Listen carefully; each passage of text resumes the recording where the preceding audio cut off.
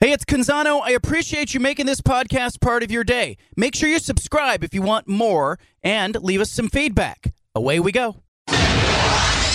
Initialize sequence. Welcome to The Baldcast, a production of John Canzano's Bald-Faced Truth.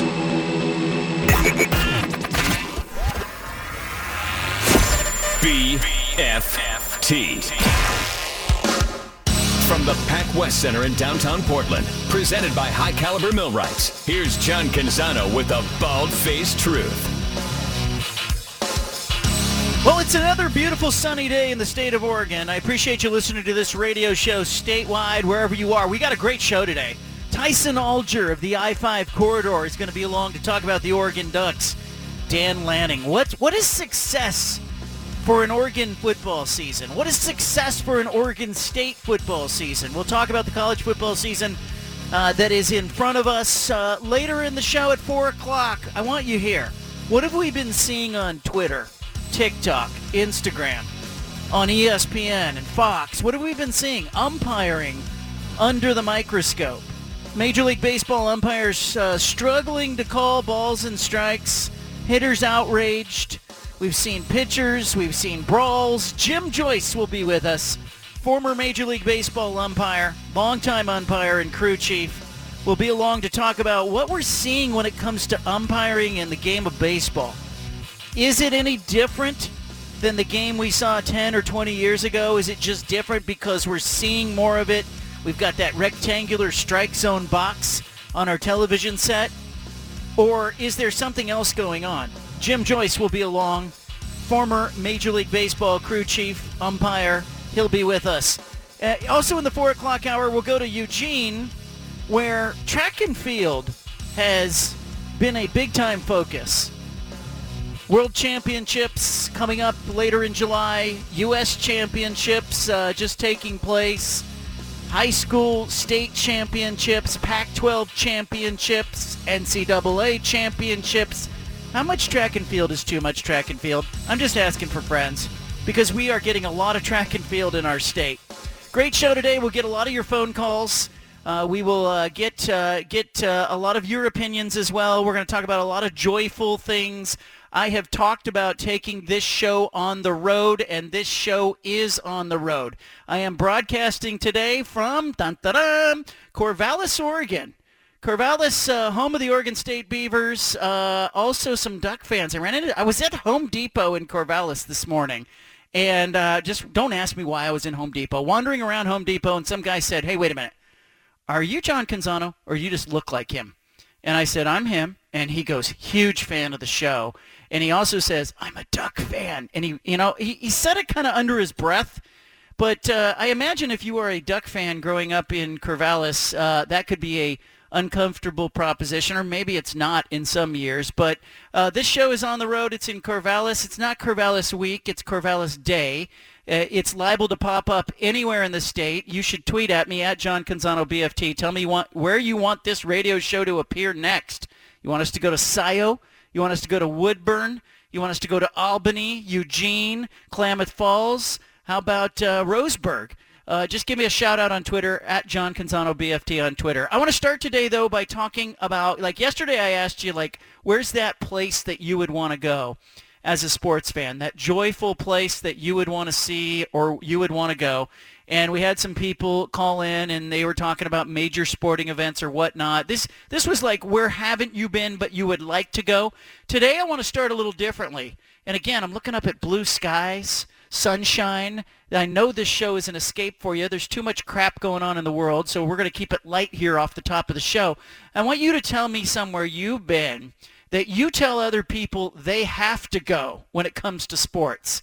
Where have you been and what have you seen that other people should see? This is basically like your sports Yelp review for our listeners. Tell people if you've been to Churchill Downs and seen a Kentucky Derby, and hey, you need to go there. If you've been to Fenway or Wrigley, where's that place you tell other people about? Have you been to the Rose Bowl? Have you been to the Los Angeles Memorial Coliseum? Have you played golf at Bandon Dunes? You just tell me, where's that place where you would give a 5-star must-see. This should be on your bucket list. We're trying to fill other people's buckets on the bucket list today. But tell me where it is that you would go. I have a whole slew of places, and not all of them are famous and well-known. But I think if you're a sports fan, you can help other sports fans out by saying, hey, this is a place you ought to go. 503-417-7575 is the phone number. We have big guests ahead, but I want you to lead us off on the phone lines. Judah Newby back in studio in downtown Portland. I'm in Corvallis, Oregon. The show is on the road, so to speak. We are barnstorming like Bingo Long and the Traveling All-Stars and Motor Kings back in the day. If you haven't seen that movie, you should check it out. Judah, where's that place? Give me your 5-star Yelp review for sports fans. Baseball guy here speaking. Wrigley is one of the happiest places on earth for me. I mean, it's got the history. It's got the atmosphere. It's on the north side of one of the best cities in the world. And I just love it. Now, I'm a St. Louis Cardinal fan, so it's particularly special when it's Cards Cubbies. And our friend Darwin Barney, when he used to play on the north side, I was in college at the time, so I saw Darwin play against my Redbirds a time or two. That's a great experience. I'll also throw in, though, and it's another baseball flavor. You know, I'm a Cardinal fan, but I like rooting for the Giants on the side, and I've been fortunate to see Giants-Dodgers both at AT&T Stadium and at Chavez Ravine at Dodger Stadium. Which is better?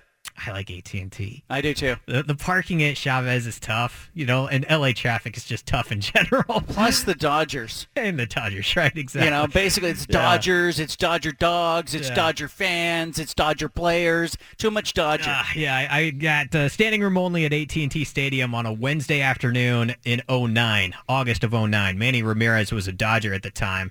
And Tim Lincecum was on the hill for San Fran, and it was just awesome. It was a great game, extra innings. It was a great atmosphere. But if you can see a rivalry in any sport at each home venue, I think that is a pretty cool bucket list item right there. I went years ago to PNC Park in Pittsburgh, and it was just, you know, it was fairly new stadium at the time, and I'm going to say it was about a decade ago. I was at PNC Park. Anna was there with me. It was a day game midweek. We happened to just jump on like StubHub or whatever the equivalent was at the time, and we bought some tickets, and we paid like $16 to sit behind the dugout in the third row. That's how cheap the tickets were. The Pirates were bad. They were playing the Royals that day, and it was a beautiful sunny day in Pittsburgh. And it was the kind of day that made me think about Portland as a baseball town, because if you've ever been to Pittsburgh, Three Rivers Stadium or Heinz Field, or you've seen the stadiums on the rivers, I mean, it just reminds you of Portland with the bridges and the river running through sort of the downtown corridor. And it was really cool to see the walk-up crowd at PNC. They have a footbridge that kind of goes over the river, and a lot of the people who went to the game walked over the footbridge and then along the bank of the river on sort of the river walk and went into PNC Park. And it didn't matter to me that the teams were bad. It didn't matter to me that the game was seemingly meaningless. It was a great day. It was a sunny day, and I would say 5-star Yelp review on that one. Like, go see a Major League Baseball game on a sunny day, where even if you don't have a dog in the fight, you can find some joy at the ballpark, especially on these lazy midweek summer days. I remember the Giants at Candlestick Park. Speaking of Wednesdays, they used to have a Wednesday business special. It was always a day game. It was a 12:05 first pitch or a 1:05 first pitch, and the Giants would play a day game. And the crowds were, modest. They were 15,000, 17,000. But, man, it was a great opportunity to not have to see a night game at Candlestick Park. So I can remember a couple of times going to those day games. I want your 5-star sports Yelp review at 503-417-7575. Join in. Even if you think other people share that same experience, I can guarantee you that you're going to spark something in someone, and you're going to make somebody go, I ought to do that. I ought to go and, fill in the blank. Watch the Tour de France. Go watch a minor league baseball game in Eugene or in Salem. I drove by the ballpark in Salem last week, and they were playing like a midweek game. And I thought to myself, good for the what used to be the Salem Kaiser Volcanoes. They essentially just kept playing baseball despite minor league baseball locking them out of the minor league system. Like, there are some people there, and by the way, you can rent that stadium as an Airbnb and take batting practice with your friends, but I think that there are a variety of different five-star experiences when it comes to sports, and I want to hear yours.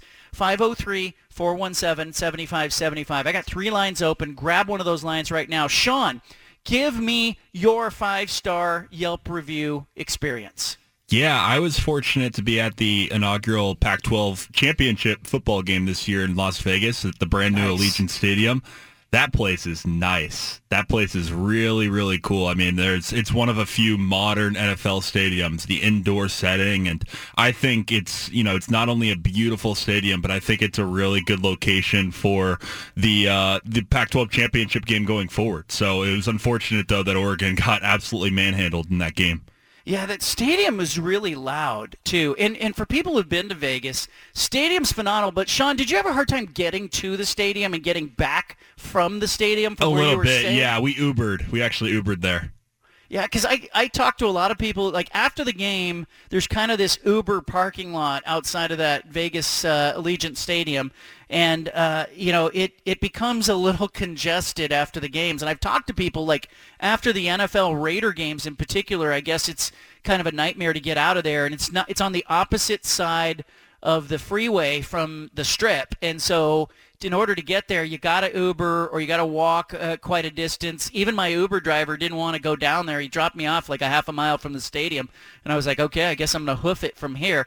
And I was walking up to Allegiant Stadium for that game, and I looked over, and Phil Knight was walking as well. Like his driver had let him off several blocks from the stadium as well. I want your 5-star bucket list review in the world of sports. What is it that you've seen? Where have you gone that you would recommend to other people? What is it we do when we need an electrician or a plumber or a painter? It's all word of mouth, right? We always talk to each other and we go, hey, this is who you should use. You need a heating and cooling system? By the way, last week when it got hot, everybody was blowing me up.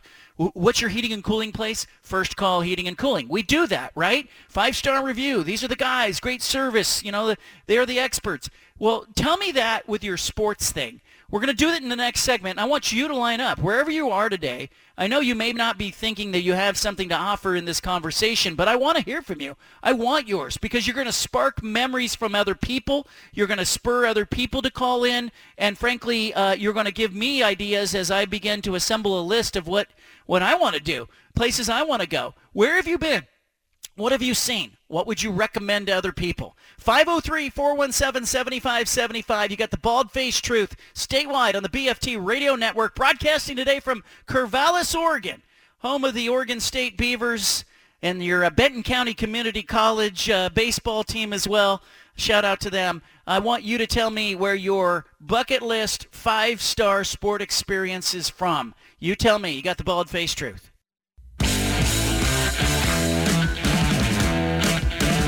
You've got the home of the truth. Back to the Bald-Faced Truth with John Canzano on 750 The Game.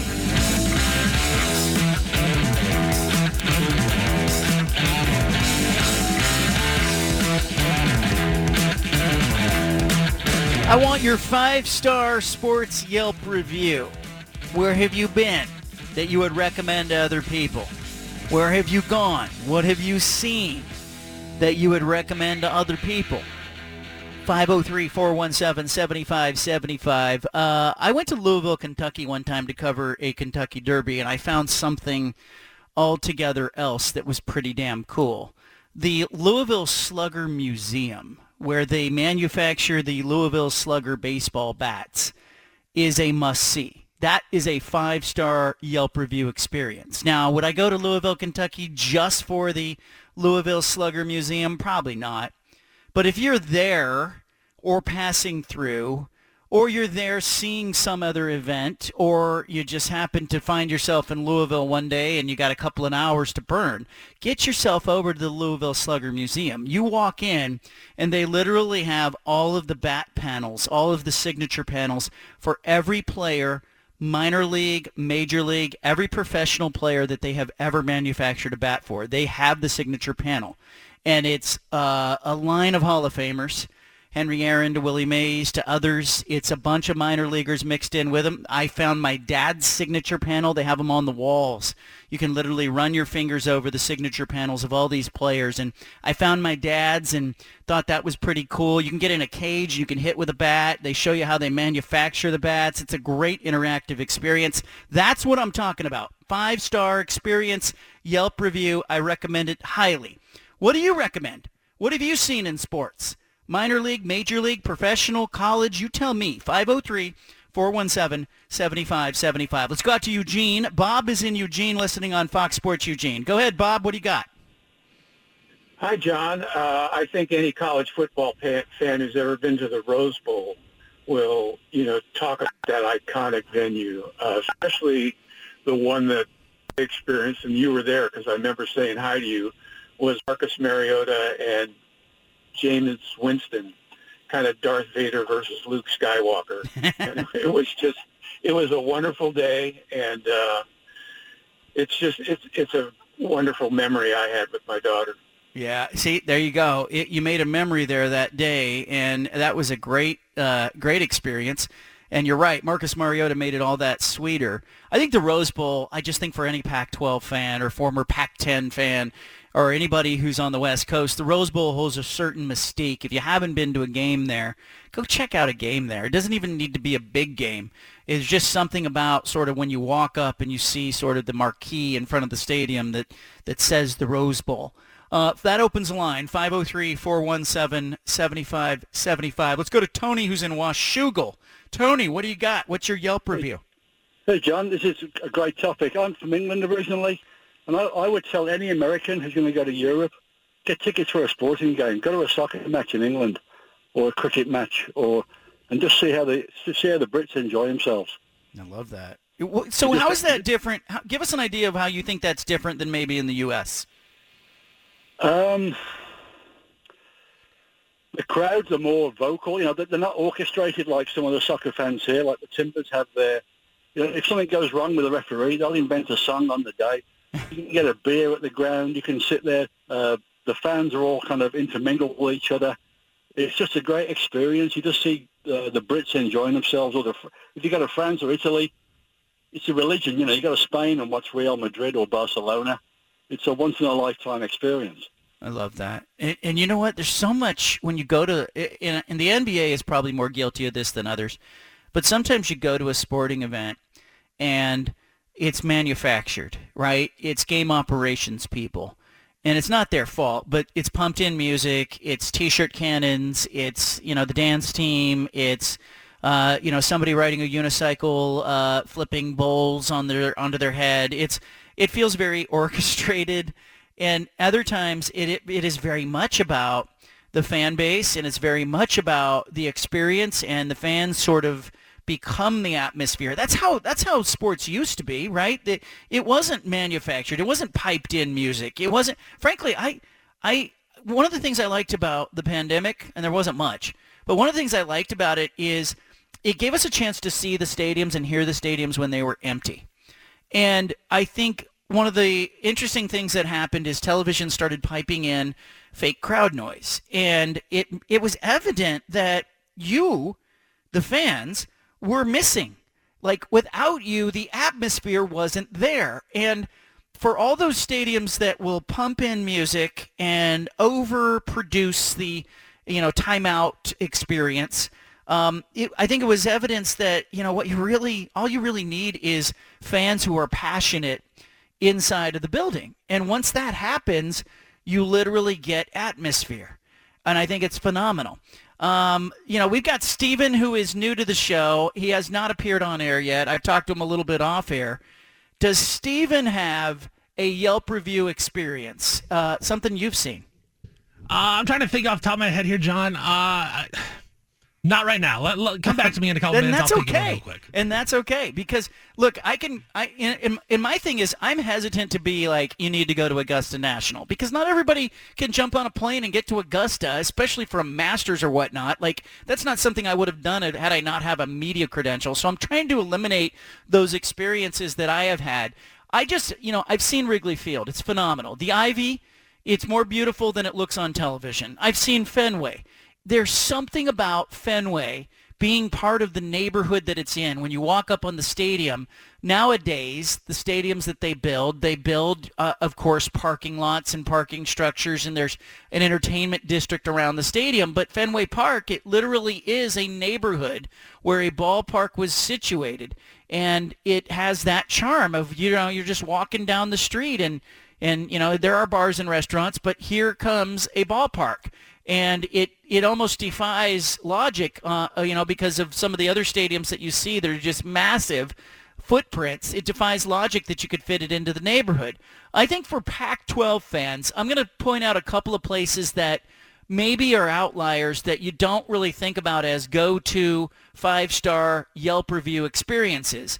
I'm going to give you one. It is in Colorado. Folsom Field at Colorado. If you ever get a chance to see your team play a road game at Colorado, I highly recommend flying into Denver, driving over to Boulder, getting over to Folsom Field, especially if it's a night game at Folsom Field. When you walk up to a Colorado football game at night, everything around, the sky and everything around it is just beautiful. It's gorgeous. Obviously clean air and mountains around, that you can see all over the place, everybody healthy and in the sunshine in the spring and into the fall. And then all of a sudden they kick the lights on at Folsom Field, and it has this real old school feel that there is literally like a field house that is attached to the stadium that you can walk through to get into the stadium. It's almost like a barn that as you walk into the field house area. And then you have the stadium, which is on this footprint that has been embedded sort of on the side of a mountainside. And it's just gorgeous, and I think it's underrated for sports experiences. So, yeah, if you get an opportunity to go see a college football game, you get to see your Ducks or your Beavers play at Colorado, hell, that's not a bad road trip. I'm going to give that one 4.5 stars. It's not a 5-star experience because Colorado hasn't been all that great, but you get some flavor. Like, it's a really nice sports experience, and it has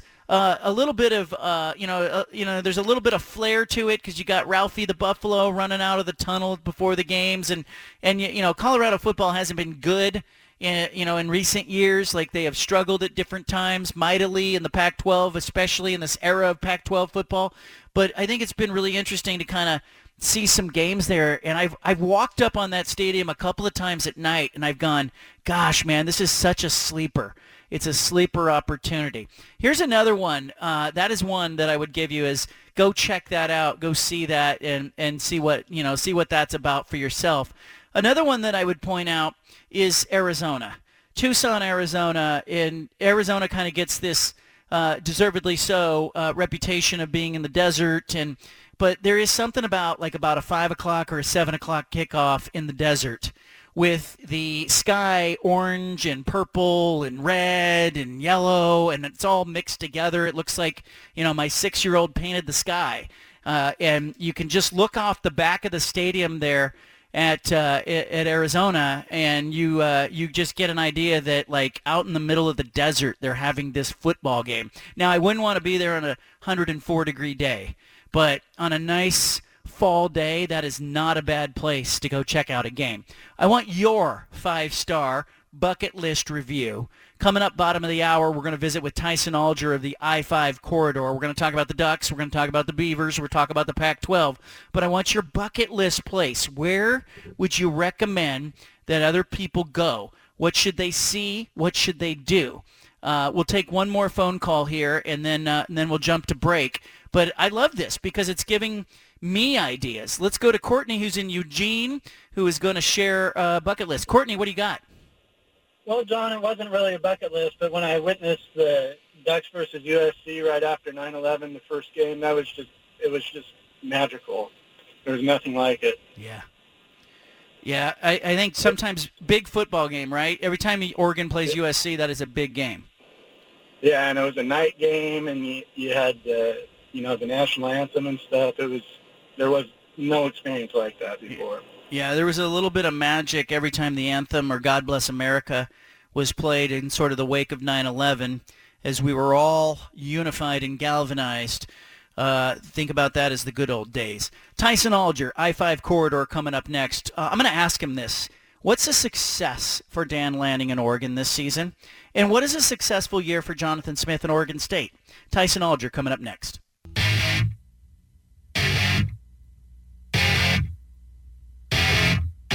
Back to the Bald-Faced Truth with John Canzano on 750 The Game.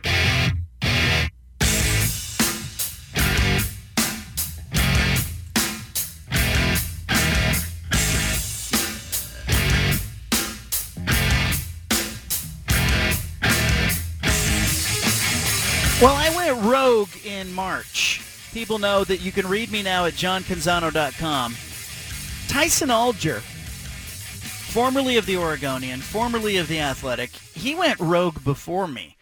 And it was Tyson that I talked to throughout the process as I was sort of trying to figure out, what platform do I want to use, what strategy do I want to use? And Tyson had launched I-5 Corridor several months, about a year in front of what I did. He has had a successful run there. He continues to write there. You should check out i5corridor.com if you want to read Tyson Alger, and he's joining us now live via satellite. Where are you today, Tyson Alger? I am sitting on my front porch here in beautiful, sunny Portland, Oregon, John. It is, I know that we've had a lot of rain here so far this summer and spring, but got to definitely take advantage of these few days that we've had so far. Amen. And you know what? I was one of these people when I got here, and people said, "Oh, the summers are beautiful." I said, "That's because the winters suck." And then now I'm one of these people going, "The summers are beautiful," but I'll take it. You wrote today at I-5 Corridor about a couple of five-star players that Oregon hosted over the weekend. Dante Moore, Richard Young, quarterback, running back, both five-star guys. What do you know about them visiting Dan Lanning and the Ducks? Yeah,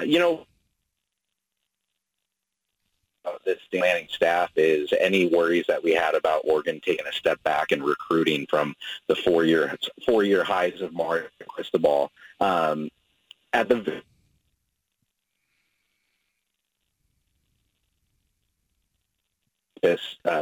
they might not have the commitment numbers quite yet, but they've definitely shown that they can still keep Oregon on the radar. And so when you look at this player, Dante Moore, it's kind of musical chairs at this point with those level of quarterbacks right now in the country. You just saw Miami lure Jaden Rashada down there, who was another player Oregon is in contention with. And so, the Ducks would really like to shore up kind of the next 4 years of this program with that top level of talent. And then it really does look like that visit went well for them this week, especially when you pair it with kind of the other levels of players that were in town. And, with Richard Young, an incredible five-star running back there, it just really got me thinking about some of those better quarterback running back combos in Oregon history. And they've certainly had a handful of them over the last couple. Yeah, you talk about quarterback running back matchups. Joey Harrington, Maurice Morris come to mind. You mentioned them. Dan Fouts and Bobby Moore, Ahmad Rashad. Dennis Dixon and Jonathan Stewart were lethal together, especially Stewart in that backfield, 1,700 rushing yards. Darren Thomas, LaMichael James, how could we forget that one? And then Marcus Mariota and Royce Freeman. But you ranked these, and you didn't have any of those that I mentioned as your number one Oregon combination. Who was the number one combination on your board? Yeah, I had the 2012 combination of Marcus Mariota and Kenyon Barner. Just having, you don't really need to read out Marcus's credentials, but Kenyon Barner, who for a lot of his Oregon career was kind of in LaMichael James's shadow, for him to come out and be the lead back into, I believe it was around 1,750 yards, 20 touchdowns. He had that incredibly memorable performance against USC where he rushed for 321 yards, 5 touchdowns. He had 18 runs that either went for a first down or a touchdown. Like when you think of like the peak of Oregon's offense and how lethal it used to be, that 2012 combo is awfully hard to beat, even if it was kind of younger in Marcus Mariota's career. We're talking to Tyson Alger of the I-5 Corridor. Dan Lanning in year one, he's 35. He's never been a head coach before. In your mind, what is a successful season for Dan Lanning? Yeah, it's a tough one to answer because he is taking over a program that is loaded with talent that has been to multiple Pac-12 championships over the last few years. I think it's tough to expect a first-year head coach to necessarily better what what Mario Cristobal did for the last 4 years. But I think the success that you want to see from this program is, one, to at bare minimum compete for a Pac-12 championship. I think it's still a little bit too early, and we haven't seen enough out of the quarterback positions to really know whether or not they should be the front runner in this conference. But Mario Cristobal recruited his butt off for 4 years, and they have a lot of that rough roster right now. But I think more importantly is just whatever happens this season to have a kind of a clear path and springboard going into the next few years. Because if they keep bringing in this level of talent, the level of expectation was to be a national contender. And whether, I don't expect the Ducks to all of a sudden start competing for national championships here in the next year or two. But I do think that we are reaching a level at college football where the people who are going to be on the bus are about to leave. And by that, I mean that these top-level teams that have the money and kind of the power to win players over with NIL and exposure and recruiting. And I think Oregon's one of those teams. Now they just got to make sure that they have their ticket and spot on the bus here after Lanning's first year. Tyson Alger with us. Tyson, let's flip the question to Oregon State and Jonathan Smith. What's success for him? He made a bowl game last year. They lost it, took a big step forward. But what's a successful 2022 season? Yeah, I think they really got to prove that last year wasn't a big swoop, because if you look at Oregon State's roster, they didn't have a huge recruiting class this last year. This hasn't been one of those off seasons where they've been really utilizing the transfer market. The bulk of this team is returning from last year's squad, and 7 wins was really impressive last year, and it's going to be hard for them to do that again this year. They have a tough non-conference schedule. They have Boise State. I believe they have Utah and USC in successive weeks.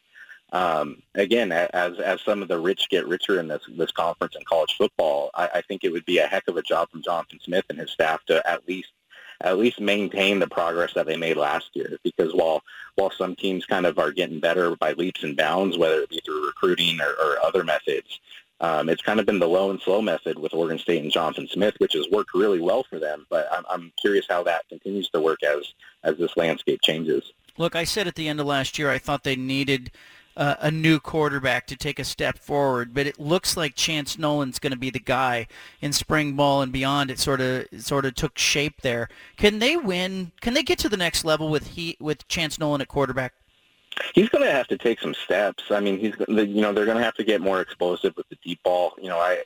I just feel like that it's still one of those questions where it could be him, it could be Tristan Gebbia, it could be whoever else, and if he's going to take them to the next level, he's got to have some separation and be absolutely the guy going into this fall. I did see yesterday he tweeted out that he signed the new NIL deal and it's a spokesman there, but at least it seems like he's feeling that he's going to be the guy this year and to kind of be a brand. But let's let it happen. If he could turn the corner and take a next step, Chance Nolan could go down as one of those names that people remember around Corvallis for a long time, but he's certainly not there yet. Tyson Alger of the I-5 Corridor is our guest. Tyson, you started the I-5 Corridor. You said, you were going rogue, you were going outside the box, whatnot. How has that gone? How has it been received by people as well? Well, John, I was listening to your intro, and it kind of reminded me, a lot of people remember Lewis and Clark, but I'm pretty sure the people who broke away a couple hundred years later made it a lot more smoothly. So, there's part of me that wishes there was a bit more of a highway laid down before I started on this, but man, I'm having a blast. The kind of set my agenda and connect with the stories that, I know my readers like. It's been refreshing, and then I think you're probably experiencing kind of that freedom and that creative energy with kind of owning your own operation and being the one responsible for it. And it's definitely presented a lot more challenges than I probably would have guessed getting into it. I maybe should have taken some business classes along the way, but we're just about approaching 1 year with the lights on, and they're still shining. So we're here. I appreciate that. You should check out I-5 Corridor. Tyson does a great job there. Tyson, I appreciate you. Thanks for joining us today. Hey, thanks so much, John. Have a good day. There he is, Tyson Alger, I-5 Corridor. And he's right. I am having fun. He's having fun. And here's the thing. I woke up today and I wrote about the LIV golf tournament. I had some extra stuff that I wanted to weigh in with and things I hadn't said yet, and some reporting that, I found out I got the number Pumpkin Ridge was paid $4.5 million over the next 3 years to host the LIV event, plus the improvements to the course were covered as well under the agreement that I obtained. But here's the thing. Every day I wake up, I'm excited to share with you what I know. And somebody asked me, like, they said, the pace you're writing at is blistering. Like, more sports columnists will write 3 times a week.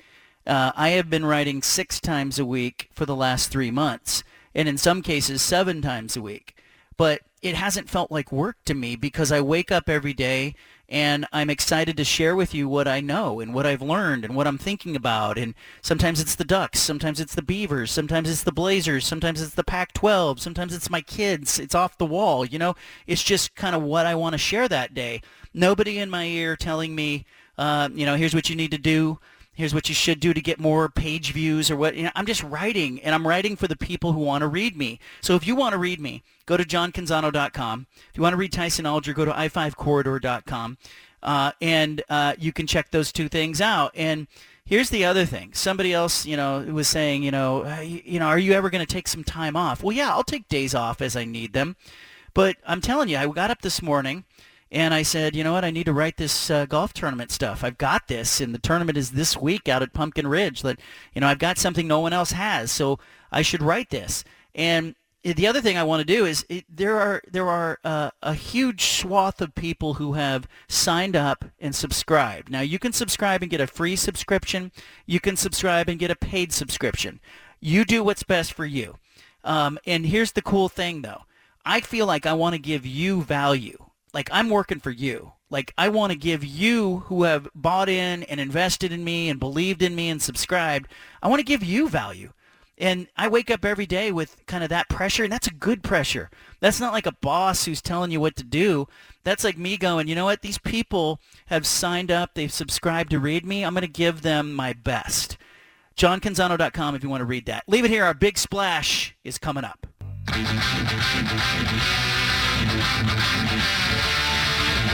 Back to the Bald-Faced Truth with John Canzano on 750 The Game.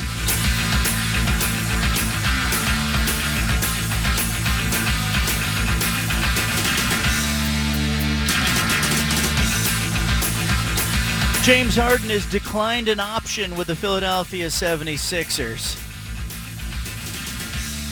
We're in a crazy world where somebody who wasn't worth $47 million says, you know what, I'm going to decline the $47 million option and become a free agent. That keeps the possibility for him of negotiating a new deal that would give the Sixers some flexibility with their roster in free agency, would allow them to use a $10.5 million exception. He wants to help them reshape the roster, so I have to think that his opt-out is allowing the Sixers to improve their bench. But let's see what happens. Teams can start negotiating deals with free agents starting 3 p.m. Pacific time tomorrow. However, those players cannot officially sign until 12:01 p.m. Eastern time on July the 6th. So 9:01 a.m. Eastern time on July the 6th is when you can officially sign. But you're going to start to see deals tomorrow. People have agreed in principle, etc. James Harden is 32. He turned down his $47 million exception. And, we're in an insane world that he's doing that. But it's a sign of the times. That is not our big splash. Our big splash is something else. This is the one thing you absolutely need to know today. Look at it. Where? Down there. Must be the Big Splash. Brought to you by the Exergen Twice Daily Thermometer. I'm going to go with the LIV golf tournament out at Pumpkin Ridge Golf Course. What did you know or what did you think when you thought Pumpkin Ridge before? I thought about the U.S. Amateur. Tiger Woods, 20 years old, winning a big-time event down the stretch, and then Nike rolling out 3 days later, introducing Tiger to the world. and Tiger becoming a professional. That's what I used to think about, but now I think about the LIV golf tournament. That's what Pumpkin Ridge wants to be known for, will be known for, is known for going forward.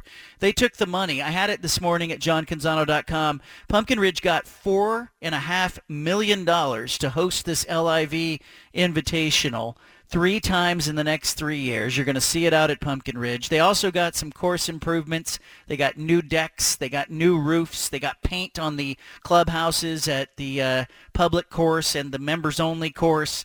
They also got the infrastructure for the tournament paid for, including security and other things.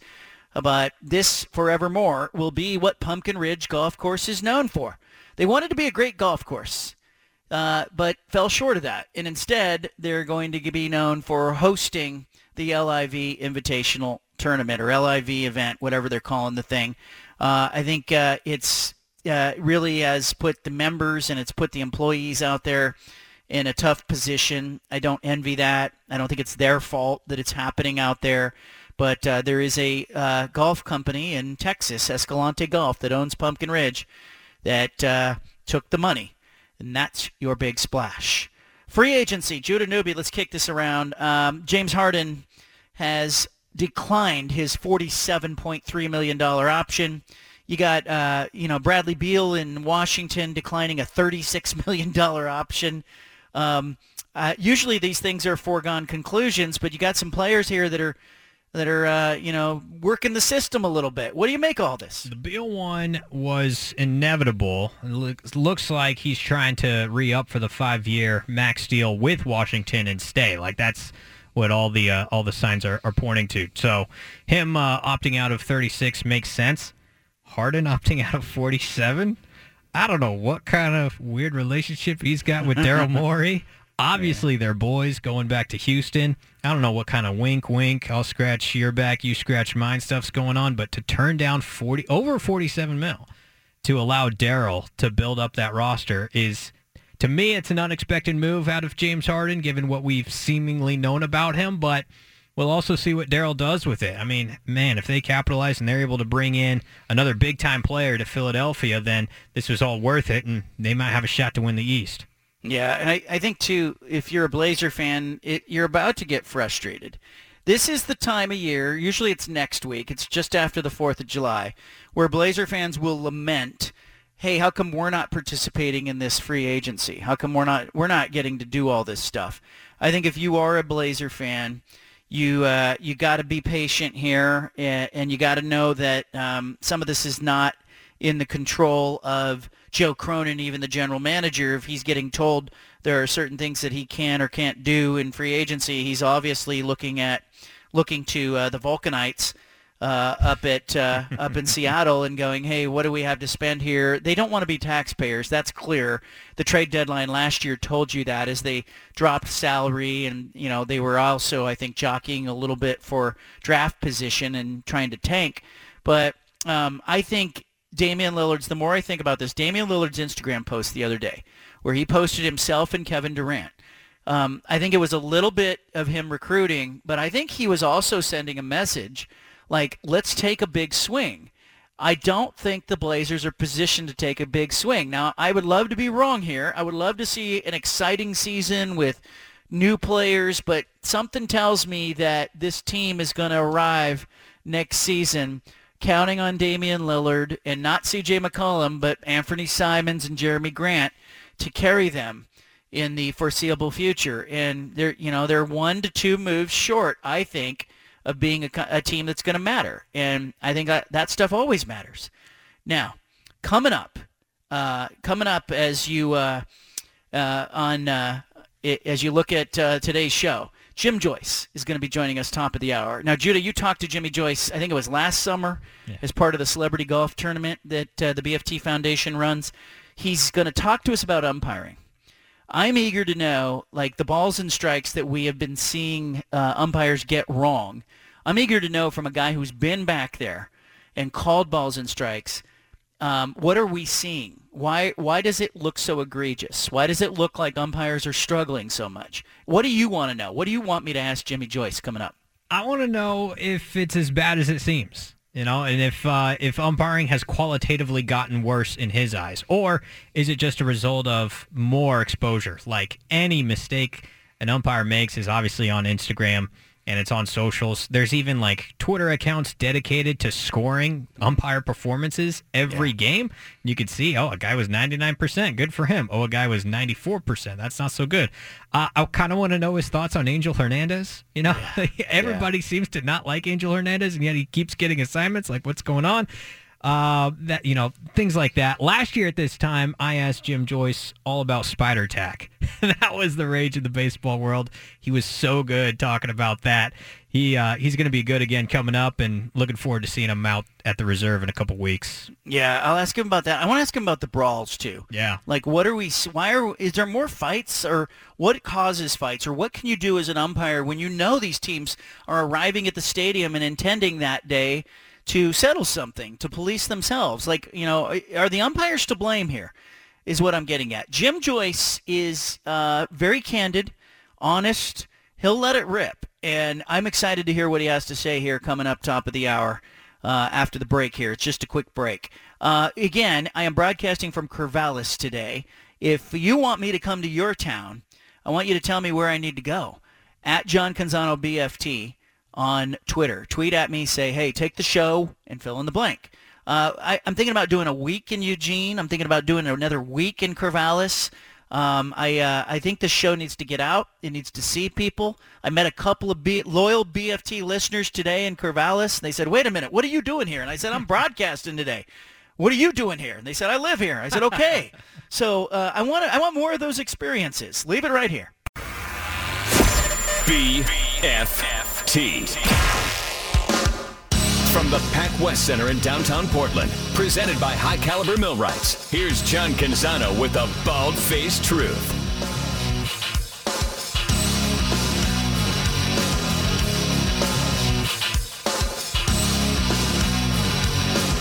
Well, what are we seeing when we watch baseball games today? We're seeing the umpires struggle with strike zones. Is it just social media? We have more access to this?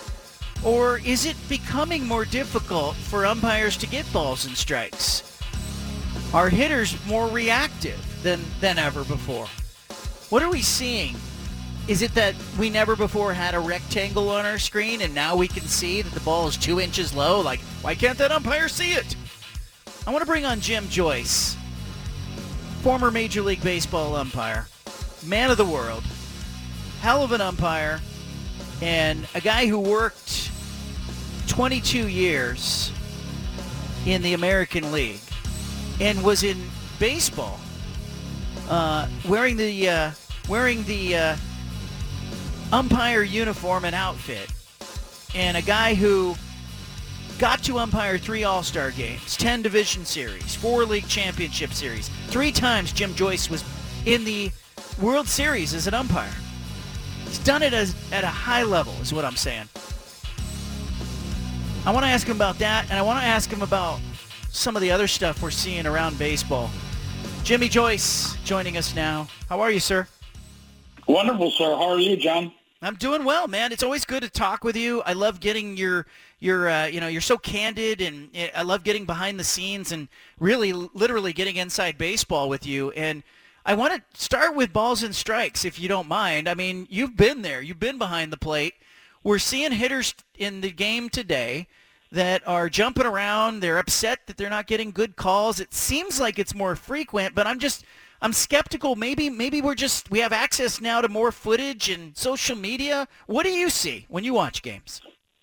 Well, you're probably spot on about the social media part of it and also the technology part of it. I can give you a little bit of hindsight to the balls and strikes, and what we're seeing nowadays is 100 years ago when I started and there was no social media and there was no technology, pitchers adopted to the umpires and hitters adopted to the umpires on what they called balls and strikes.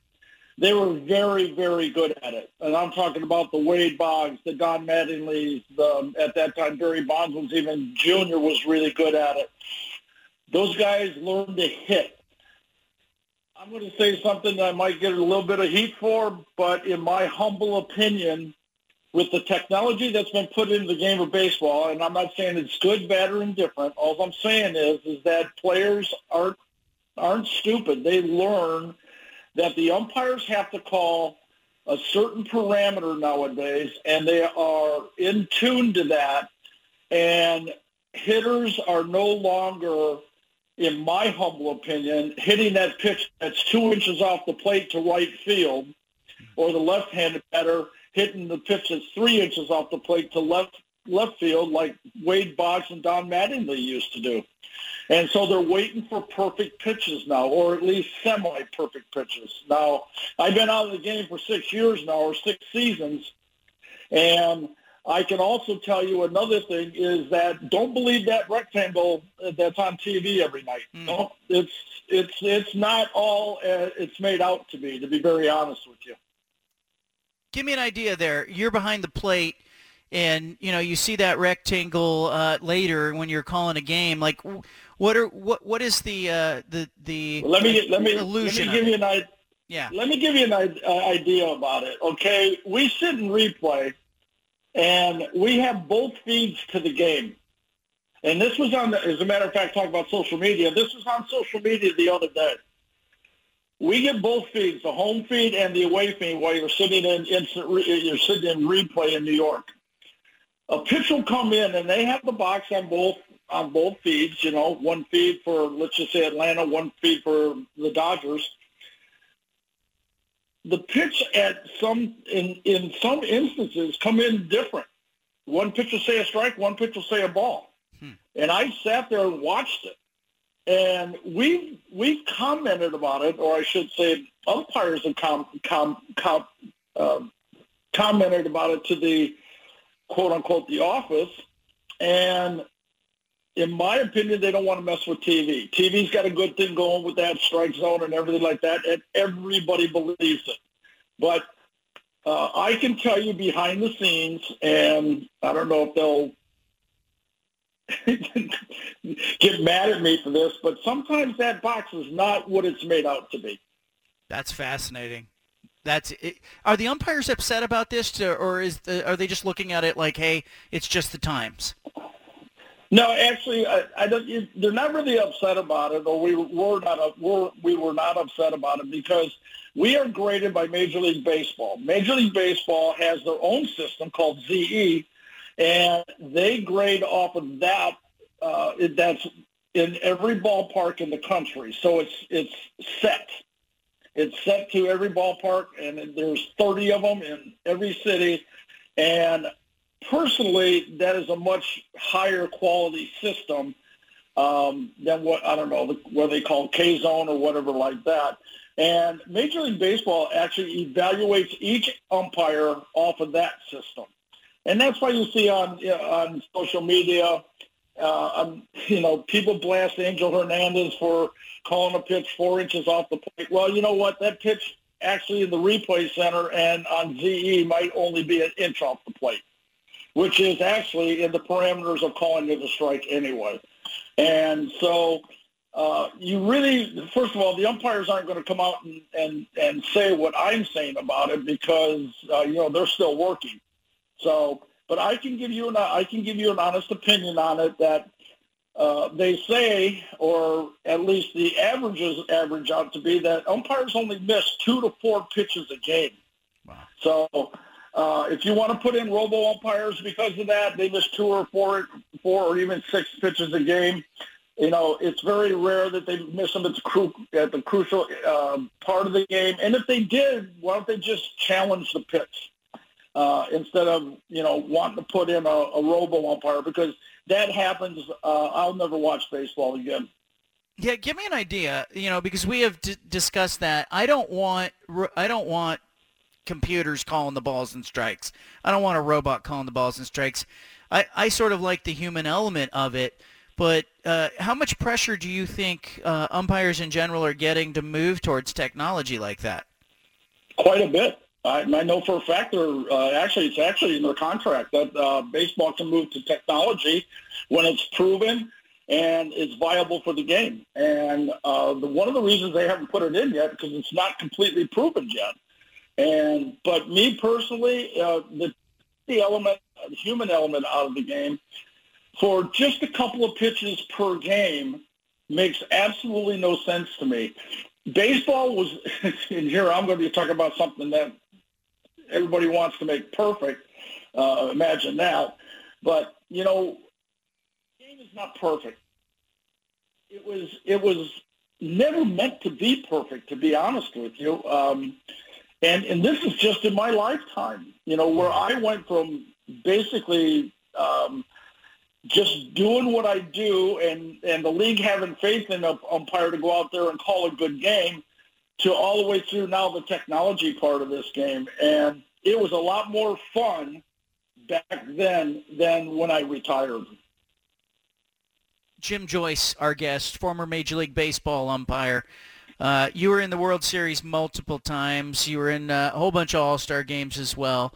Quite an honor. As an umpire, when you get that call to be in a World Series, there has to be a moment where you're like, okay, this is great, pat on the back, but then here comes the first pitch. You kind of got to drill down and just call it like you call any other great game.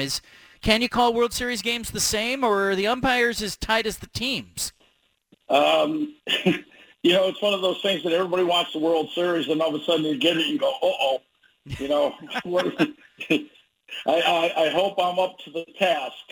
And I can be very honest with that, too, because my last World Series in 2013 with the Red Sox and the St. Louis Cardinals, I bared down on that one. I mean, I'm talking about when I went to work the plate Game 6 in Boston, I thought about what I was going to do that whole day. And my wife was with me, and she said, this is kind of boring just sitting around. And I said, you know what, babe, go ahead and go out and see the sights, but I'm focusing on this tonight. That's one day in my life, and I'm going to focus on this. And I went out, and I think I had a really, really, really, probably one of my best plate jobs ever. And I know that's a little egotistic, but I'll just be honest, I thought I had a really good one. So give me an idea, though. Yeah. Jim, hold on there, because we always talk to athletes about that, and athletes will talk about, hey, I was relaxed.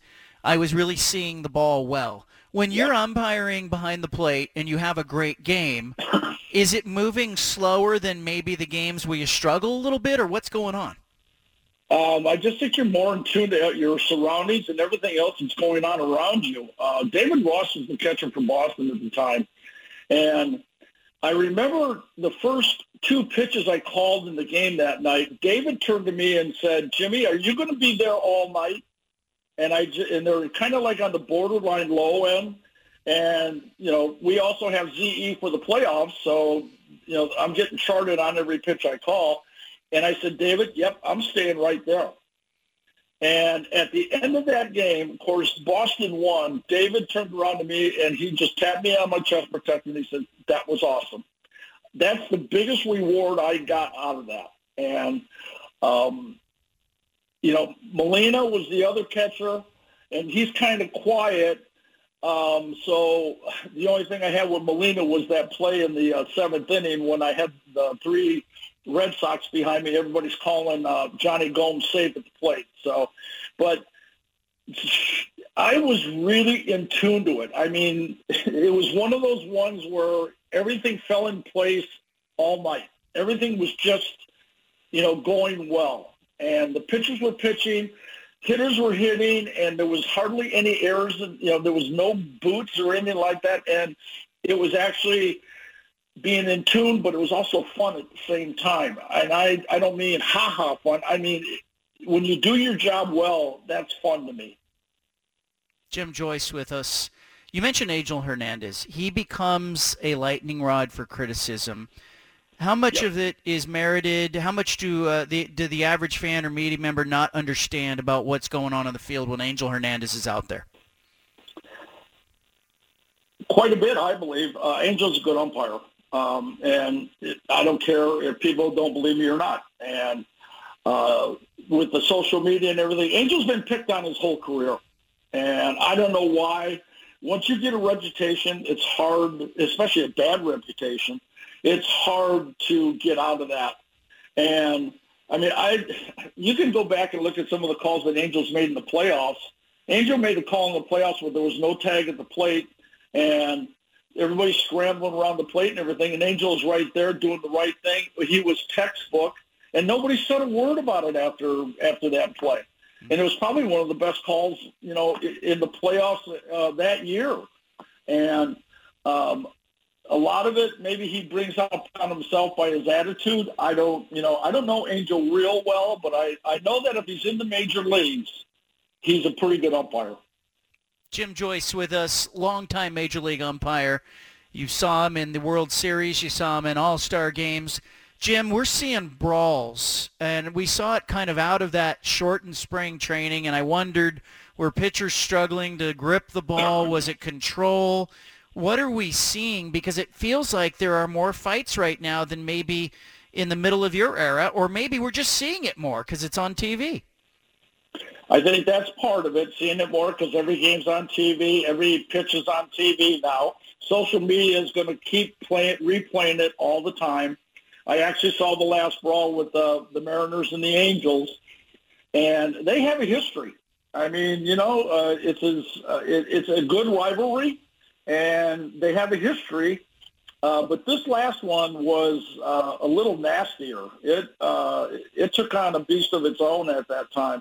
And, I've seen some really good ones, but the majority of the fights in baseball are the grabbing of the jersey and just kind of picking a dance partner, so to speak. But this one kind of stood out a little bit. And there was a little bit to it. And I also think it's the climate we live in today. We're in a very volatile climate these days, and I think that might have a little bit to do with it. You're not going to tell me what to do, and you're not going to yell at me. And I've seen it with the umpires too, where the umpires are instructed to turn the other cheek, so to speak. And I always listen to a player's gripes. If they had a concern, I'd listen to it. But it seems like they're barking a lot more now instead of just getting up there and playing the game of baseball. And it was evident with this Mariners-Angels fight that it spilled over from the night before. Media members were talking about it. People at the stadium were talking about it. I'm sure the umpires were tuned into it. What do you do in that situation? Let's say you're behind the plate. There's been, some nonsense that happened the night before. What can you do as an umpire? Well, actually, determining on what the league might do, the league might even step in and when I was a crew chief, they might give me a call and say, Jimmy, you got the Mariners and the Angels tonight. They've had problems in the past. We're just giving you a heads up. Just be aware of it. And said, okay. Actually, it happened to me in Kansas City one time with Oakland, and it was a 3-night ordeal, and it carries over from day to day to day. And usually, what happens is you will meet at the plate and say, "Okay, boys, I hope we have a good one tonight," and kind of give that wink, and that's the first night. Let's just see what happens. Okay, somebody gets blasted. They both get their shots in. And then I usually would do was maybe even give the managers a call and say, we're done with this, right? And, usually the answer is yes. Well, it didn't happen in Kansas City because I knew right away there was going to be some problems. And especially when a hitter hits a 3-0 pitch in the seats and turns the game into a blowout, I knew the next guy was going to get drilled. And you have a sense of what's going on out there, and sometimes it's easy to pick out when it's going to happen, and sometimes it just happens and you don't even know there was a problem before. So you let them know sometimes, okay, this is over. This is done. And the guys, I'm sure, in Seattle had some words with the managers, or at least the league probably had some words with the managers, obviously, because Phil Nevin took them. He got a pretty big penalty. Yeah, and I also think, like, when the fight is happening, everybody's leaving the dugout. You even saw the interpreter leave the dugout in that Angels game, and everybody's kind of, like you said, they're picking dance partners or whatnot. But as an umpire, what do you do there, Jim? Because it's not like you're going to hold back, both rosters and everybody running in from the bullpen.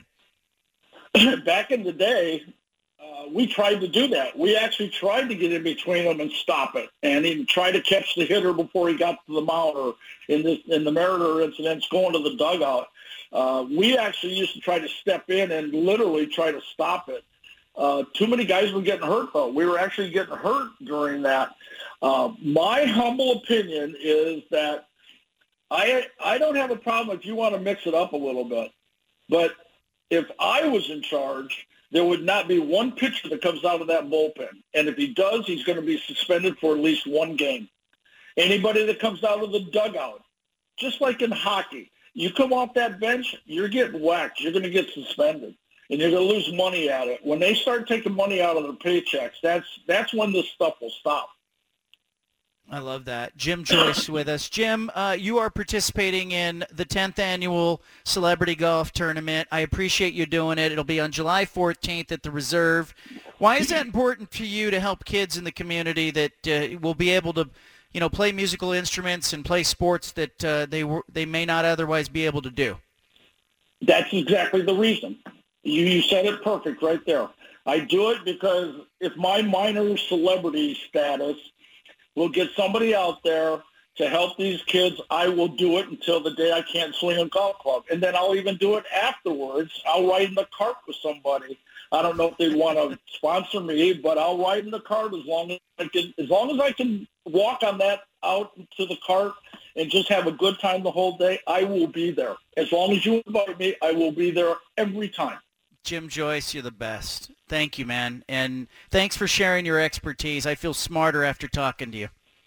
Well, don't believe everything you hear. Jimmy Joyce, thank you. I'll see you in a couple of weeks. See you in a little bit, John. Thanks for the invite. There he is, Jim Joyce, former Major League Baseball umpire, worked the World Series several times, worked some All-Star games. I love that expertise, so to speak, inside baseball. Leave it here. You got the bald-faced truth statewide.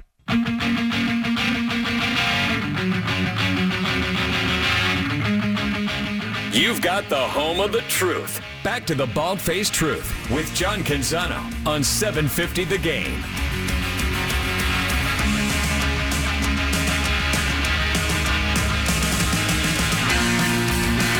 One of the things that I said when I arrived in this state nearly 20 years ago, it was my second tour. Don't be like, hey, you're not native. I'm native. I was born in Medford, Oregon. But when I arrived back here 20 years ago, one of the things that I noted was that the expectations of the sports fans here were very modest.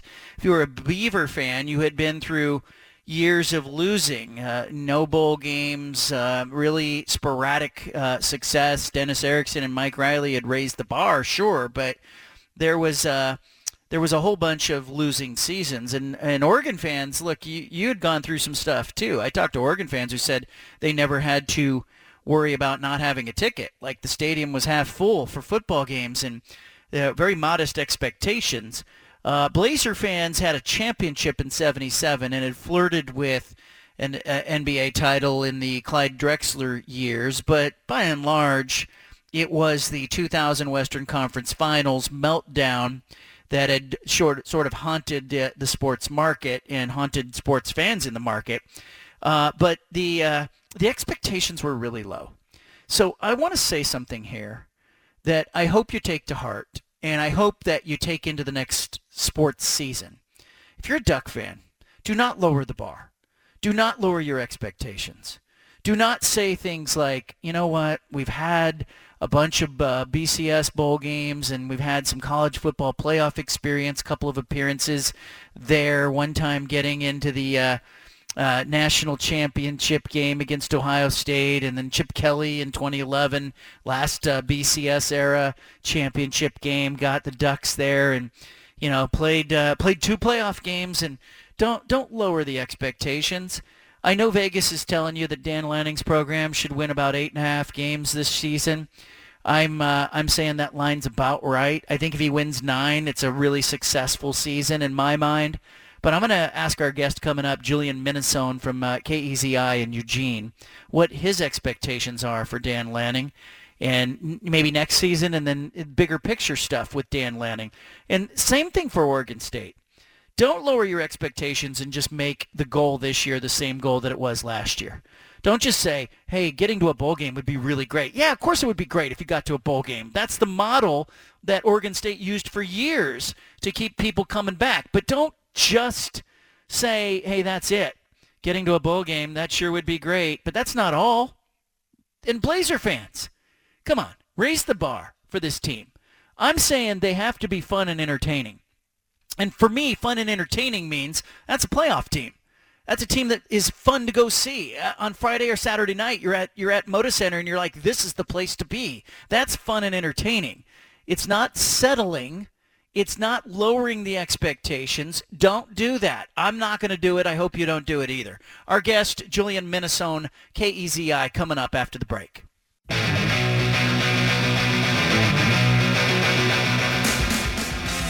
Truth with John Canzano on 750 The Game.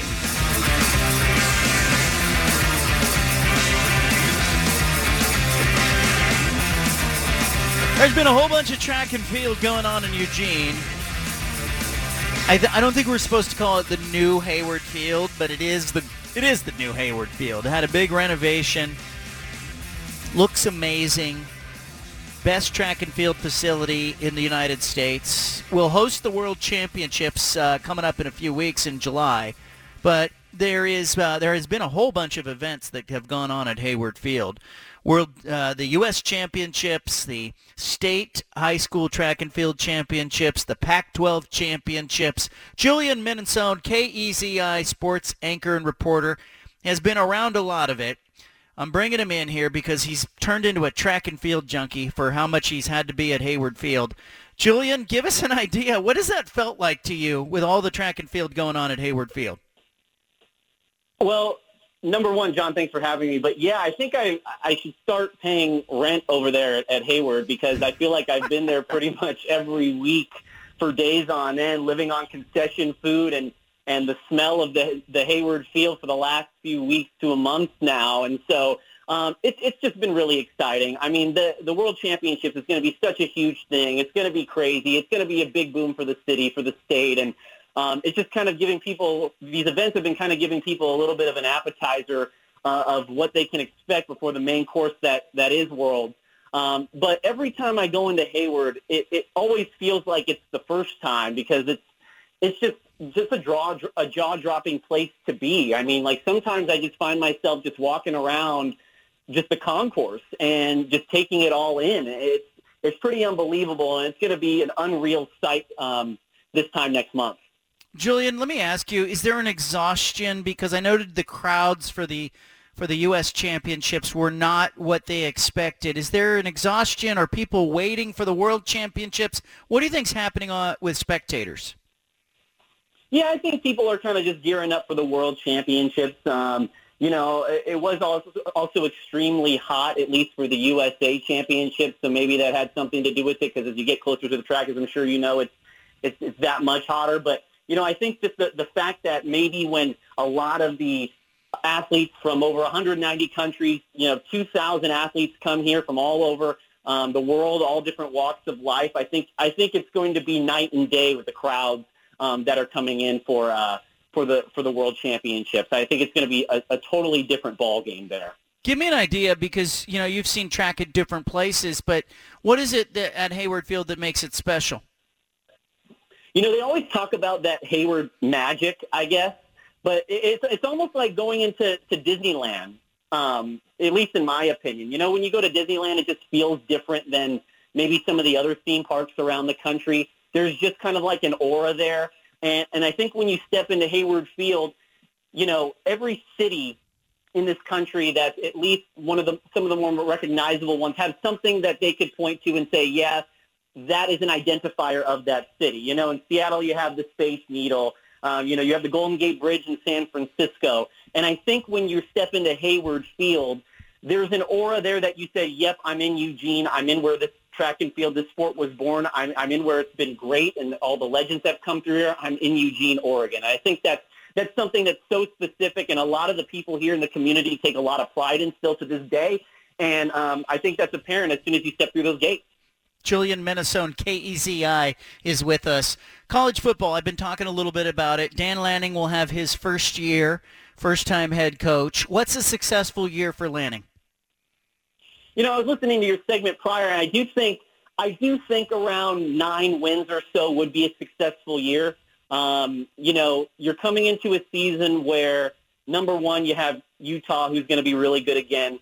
You're going to have a USC team with Lincoln Riley, and a lot of people are excited about that. But I do think still, if you are Oregon, you are still, no matter who the coach is, you are one of the premier programs in this conference. And I think if you can get to maybe 9 or 10 wins and get to a Pac-12 championship game and compete for that Pac-12 championship title, I think that would constitute a successful season. I don't think, I heard you talk about, fans not lowering their expectations, and I don't think they should lower them. You're getting a head coach who is a defensive coordinator on one of the best defenses that has ever been assembled, just won a national championship. I think the big thing for this Oregon team this year is going to be finding out what that identity is under this new regime, because I think for the last few years, past the Herbert and past the Troy Dye kind of leadership role era when they won the Rose Bowl, I think this team has kind of had a little bit of an identity crisis of, we have a certain leader, we have a face of this team, we have guys that we can look to, we have staples in this program, and I think that's going to be a lot of soul searching and kind of finding their identity this year. But if they can get that and maybe get to a Pac-12 championship game and maybe win that, I think that would constitute itself as a successful season. The opener at Georgia, it feels like it's going to be a big game for him. My sense is that Oregon will play Georgia closer than people expect. But if they get blown out in that game, does that set a bad tone? Or what, we saw Chip Kelly lose to Boise State bad in his opener. I don't know if you can put too much into an opener, but what are you looking for in that game? Yeah, I'm looking for, if Oregon is able to keep it close, be competitive throughout, and if they are to lose by 14 to 17, I think that's a win in itself. If they are to get blown out, I don't think it's the end of the world either. It's not the best start and probably not the start Lanning would like. Also, given that he is coming from there and he's going back to Georgia to face his old team, he probably wants to do really well and has a highlighter all over that game. But if you do get blown out, there are a lot of great opportunities for the rest of the season to prove that you are the guy for this job. I mean, just 2 weeks after that, you got BYU, who's no pushover. You got all your best games, at least your marquee matchups, in my opinion, at home this year. So you'll be in front of your home crowd for those games, and you'll be able to show them what you guys can do, and that maybe if that you get blown out, that first game isn't indicative of who you really are. So I'll give a little bit of slack to Dan Lanning on that first game against Georgia. I don't think it's going to be the end of the world, but I do agree with you. I think the Ducks are going to show up, because if there's at a time where you can punch Georgia in the mouth or teams like that in the mouth, it's early in the college football season. Yeah, you got to get them early. I think we saw that in Ohio State with Week 2 last year. They were a much better team, I thought, by the time they got to the Rose Bowl against Utah. There is a little bit of exhaustion, I think, in the Eugene market with the World Championships in track and field, but season ticket sales for football are also a little soft. The athletic department's still pushing those. They're not where they have been in years past. Why do you think that is? Well, I think, number one, though you do have a championship coach coming in, I do think there is some uncertainty with this team. I think with a new head coach, you don't necessarily know how they're going to play. I mean, the spring game was a great turnout, but they don't show everything of how the team is really going to be in a spring game. That's number one. And I think it goes back to what I was talking about earlier. Since Justin Herbert and Troy Dye left, there hasn't been really one guy that you can point to, I think, on the Oregon teams over these last few years where you're like, take the personality of that guy. He's our leader. He's the guy that when you think of Oregon, that's who you think about. I think there's a little bit of a leadership kind of thing that needs to show itself this year with players stepping up into that role. You had a lot of players either going to the draft, like Kayvon and Barone. So I think there's just a little bit of uncertainty of what this team is actually going to look like, and maybe that's kind of making Ducks fans a little bit hesitant or reserved when it comes to putting their money in season tickets. At that same time, though, I do think a lot of the better home games this year are at Autzen Stadium. Aside from Georgia on the road, you have BYU, you got Stanford, you got Washington, Utah. All your tougher games and the more marquee matchups are at home.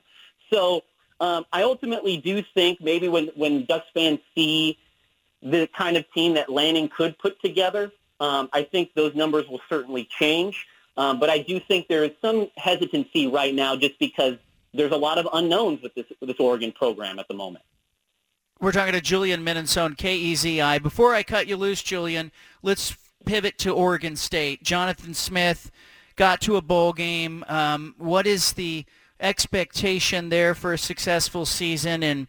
And let me ask you this: can they have a full successful season with Chance Nolan at quarterback? I do think they can. I think the expectation, and Jonathan Smith has harped on this ever since that season ended in the LA Bowl against Utah State. I don't think they're going to be a program where they're going to say, you know what, we're just happy to be here. Let's get to a bowl game, and that's good enough for us, and that'll get enough tickets sold for next year, and we'll just keep this train moving like that. I think this program ultimately, in order to take that next step, is going to have to consistently be a Pac-12 team that gets the bowl game.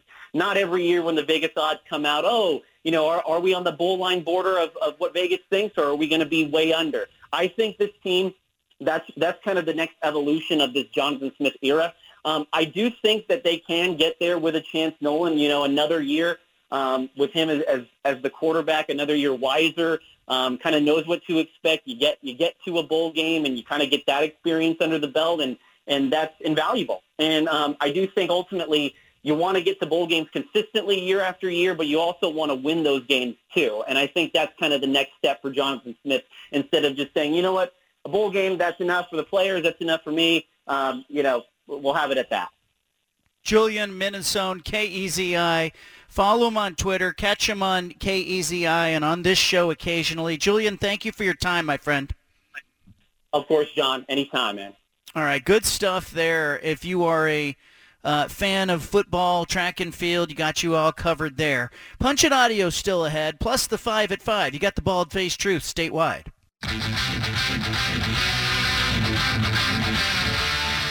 Back to the Bald-Faced Truth with John Canzano on 750 The Game.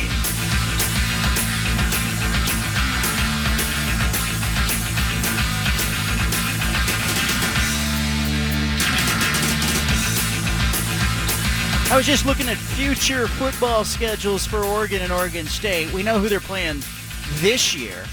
I was looking at a year beyond, at 2023. The non-conference games that Oregon State has scheduled is at San Jose State for the opener in 2023. Then they get UC Davis at home on September 9th. And then they get San Diego State at home.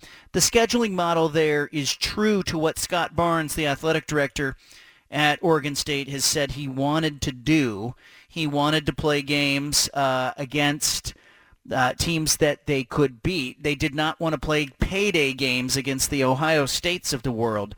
But I think it's really interesting to see in 2023 that what Oregon State does is they seemingly move full force into the model that begins really this year with the schedule that includes Boise State. That is, it's one game against, a Mountain West Conference opponent or opponent that San Diego State's no slouch, coming off a pretty decent year in which they beat a couple of Pac-12 teams, but it's not like playing Ohio State, right? So Scott Barnes has said that's something he wants to do moving forward, and in 2022, 2023, that's what Oregon State is going to do. Now, Oregon State historically has been slow starting. They lost the opener to Purdue last year, but I think it's really going to be interesting to see if Oregon State, for the first time in a long time, can start the non-conference schedule with a win and go 3-0 in those first three games. They get Boise State at home, and they go to Fresno State in the second week, and then they go to play Montana State at Providence Park in Portland in week 3 of this season. 3-0 is on the table. Also, Boise State and Fresno State are not bad, so Oregon State better come to play. Meanwhile, the Ducks, if you look at schedules moving forward, we all know they're going to open this season against Georgia. Next season, though, in 2023, it'll be Portland State in the opener on September 2nd. It will be at Texas Tech in week 2 in Lubbock, Texas. So they'll go on the road to Texas Tech, and then it'll be Hawaii in week 3 at home. So again, Oregon shifting a little bit in their model beginning in 2023 with no big ticket game on the horizon if the schedule stays true to what it is right now. And of course, that is what Oregon is planning to do moving forward, because in 2024, Oregon will play at Hawaii in the opener, then get Idaho at home, then get Texas Tech at home, then they will play a Boise State game, a 4th game, at home because of the Hawaii game. They get to play a 4th game at home, and they will end up getting to play an extra game there. So a nice home schedule, but Dan Lanning, if he is the coach at Oregon in a couple years, and I presume he will be, has a chance there with a 4-0 start. So a definite shift in how they're going to schedule. Now, keep in mind, this can all be dumped on its head at a moment's notice, as the Pac-12 Conference and George Kliavkoff have said, look, they want to play these games. They want to play these big games. They want to play these challenging games where they have an opportunity to face off against perennial powers like Georgia and Ohio State in the last 2 years. But keep an eye on the scheduling moving forward for these programs. Conversely, I'm always interested in what Portland State is doing. And if you are a Portland State fan, you know that they'll get the Oregon Ducks next season in 2023. They'll play the road game to open the season. They will in 2024 get to play against Washington State. That is in their season opener.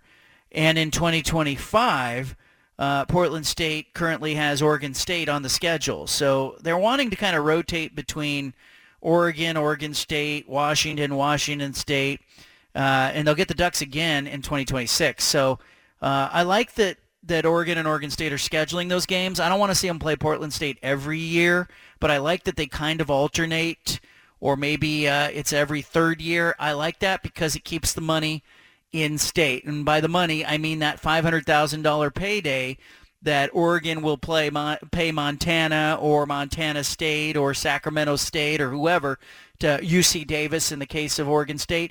That $500,000 payday, by the way, those numbers, those payday games have been escalating. It's money that I like to see given to Portland State first, or at least Portland State has the option there to take that payday. So I think that's always interesting to kind of track that and see what happens with that. I also think if you are somebody who is following college football, that you want to see your team play big games, but we also don't know what's going to happen with the playoff, and I think that's always interesting. Now, Steven, you are running the board today. Do I need to take a break here? Do I need one more, or am I good to go to the top of the hour? You are good until 59:35. I got wrapped up in my football scheduling thing. And let me ask you this, Steven, because we don't know you, we don't know your interests, we're barely getting to know you. Yeah. Would you rather see your team? Who's your team, by the way? You know what, John, this is a funny answer. I don't really have it. Like the Blazers, I grew up around here in Portland, so the Blazers were always my team growing up.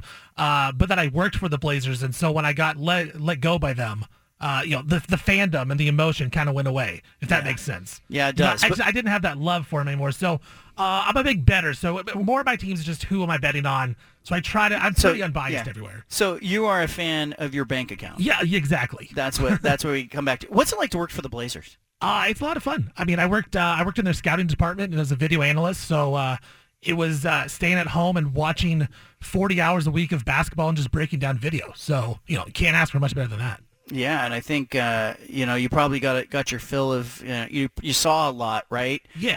And so what would happen when you would break that down? Are the players getting that video, or the coaches getting that video? What happens to that video? Yeah, so I was like I was like the bottom of the totem pole, right? So I was doing like the initial breakdown, and then I was sending it off to my boss, who was then breaking it down even more, and then it would go off to the assistant coaches and the scouts, and then eventually to the coaching staff, because it was a lot of for the upcoming opponents. So we had a system where, you claimed the game that you wanted to watch. It was mostly just the upcoming opponents that they're playing. So say the Blazers were playing the Lakers later on in the week, all the games they wanted to watch were every single Laker game from the season so far. So if it's midway through the year, we want to watch games, 39 through 1 for the Lakers and see what they're doing. It's fascinating. Did you get tired of looking at basketball, or does it never get old? Well, it was weird, John, because it was like, I'd spend 8-9 hours a day watching basketball as my job, and then it's like 6 o'clock and, basketball's on TV. So then I go and I watch basketball more. So like it did get tiring, but I will say it makes it so I watch the game differently. Like that's the one thing I took away from it. Yeah, I think for people who have worked inside organizations, it does kind of suck the fan out of you, like it really does. But in a college football context, there's part of me, the journalist in me, the sports media person, the columnist in me, the radio show host in me, I like seeing Oregon play Georgia. I like seeing Oregon play Ohio State. I liked Oregon State playing Oklahoma State, last couple years. But I understand with the college football playoff potentially expanding, that what we're seeing in the future schedules is we're seeing these teams schedule games that they can win. There's no Ohio State, there's no Georgia, there's no LSU, there's no Auburn on Oregon's schedule after this Georgia game happening this year. And I think if Rob Mullins would speak to that, I think he would say, look, we don't know what the playoff's going to look like, and we don't know whether it would be in our best interest to even play those games in a system where we have an expanded playoff field. And in fact, it looks like it would be better just to win as many games as you possibly could have. Like, how many games do you think you can win and play those and schedule those opponents? Jerry Palm, who consults with a bunch of conferences, has told the men's basketball teams, schedule the games you can win. The best opponent you think you can beat. Because you don't want losses. And I think in an expanded playoff field, conference champions would be awarded. But I also think when you talk about those at-large berths, they're going to go to teams that have great records. And they're going to go to teams who have won big games. So I don't think the ADs really know. And I think what we are seeing with football schedules in 2023, 2024, 2025, and beyond, we're seeing them schedule with kind of a, I'm not sure what we're going to be doing mentality. Leave it here. 5 at 5 coming up next. BFT. From the Pac West Center in downtown Portland, presented by High Caliber Millwrights, here's John Canzano with the bald-faced truth.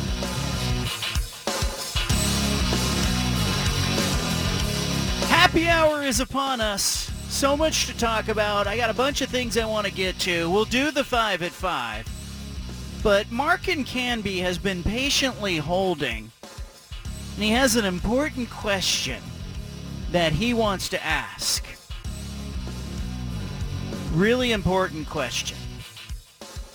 Let me punch him up here. Mark in Canby. Thank you for your patience. I appreciate you waiting, Mark. Mark, what's on your mind? I'm just dying laughing. Okay, I'm sitting in traffic. Okay, you put the milk in, and then you put the cereal. Right. Okay. Now, here's my other spot. Let's say you put the cereal in, and then you put the milk, and you get done with the cereal. You still have the milk left over. What do you do? Are you going to add more milk and then more cereal, or are you going to add more cereal and then milk on top?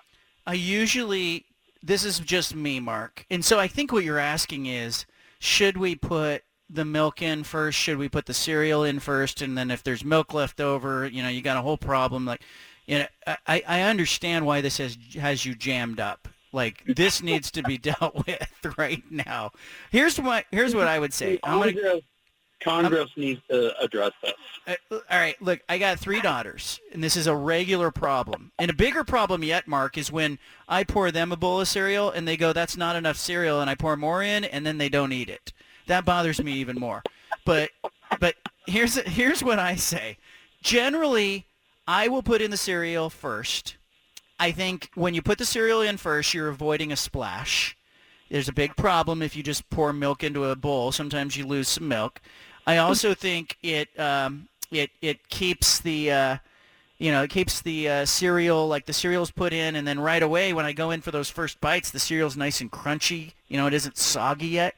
So I think cereal first, and then milk, and then I always will keep the box handy because I know I'm going to end up with milk left over.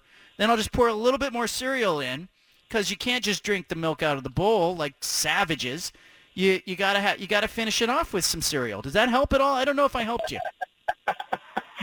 You helped me. Yeah. All right. Yeah. Where are you in traffic, by the way? Wilsonville. All right. What are you on? You on I-5? Yeah, I'm on the 5 north of Wilsonville. So. All right. Give people a traffic report. Are you heading north or south? And what are you? Is it bad? South. Okay. We're cruising, like 2. So, All right. Well, I'm glad you're here listening. It'll go faster because you're listening to this show.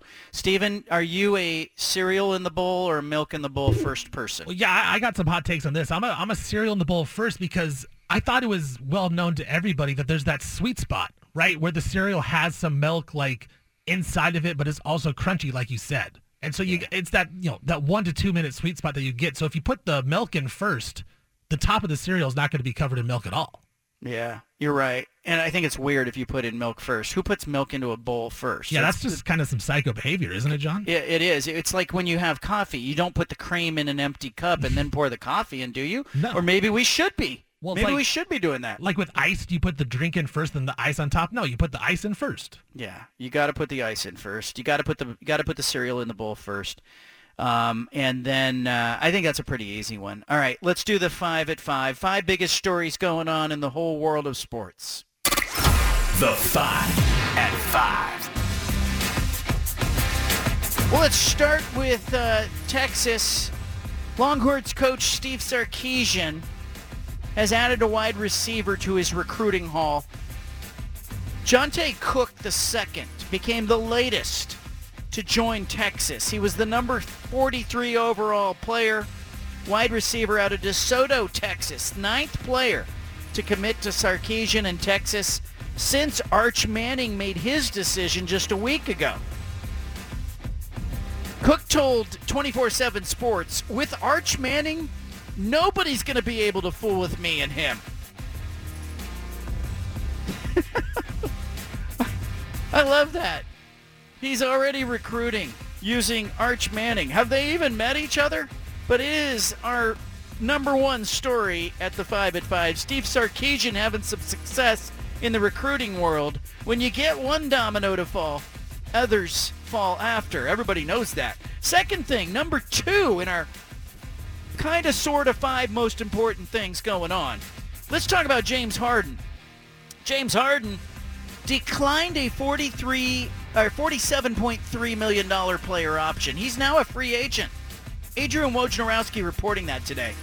But what happens here is it's not what the eyes may tell us. Harden keeps alive the possibility that he returns to the 76ers. He's giving them some roster-building flexibility in free agency. They'll have the $10.5 million exception. They'll also have a $4 million biennial exception.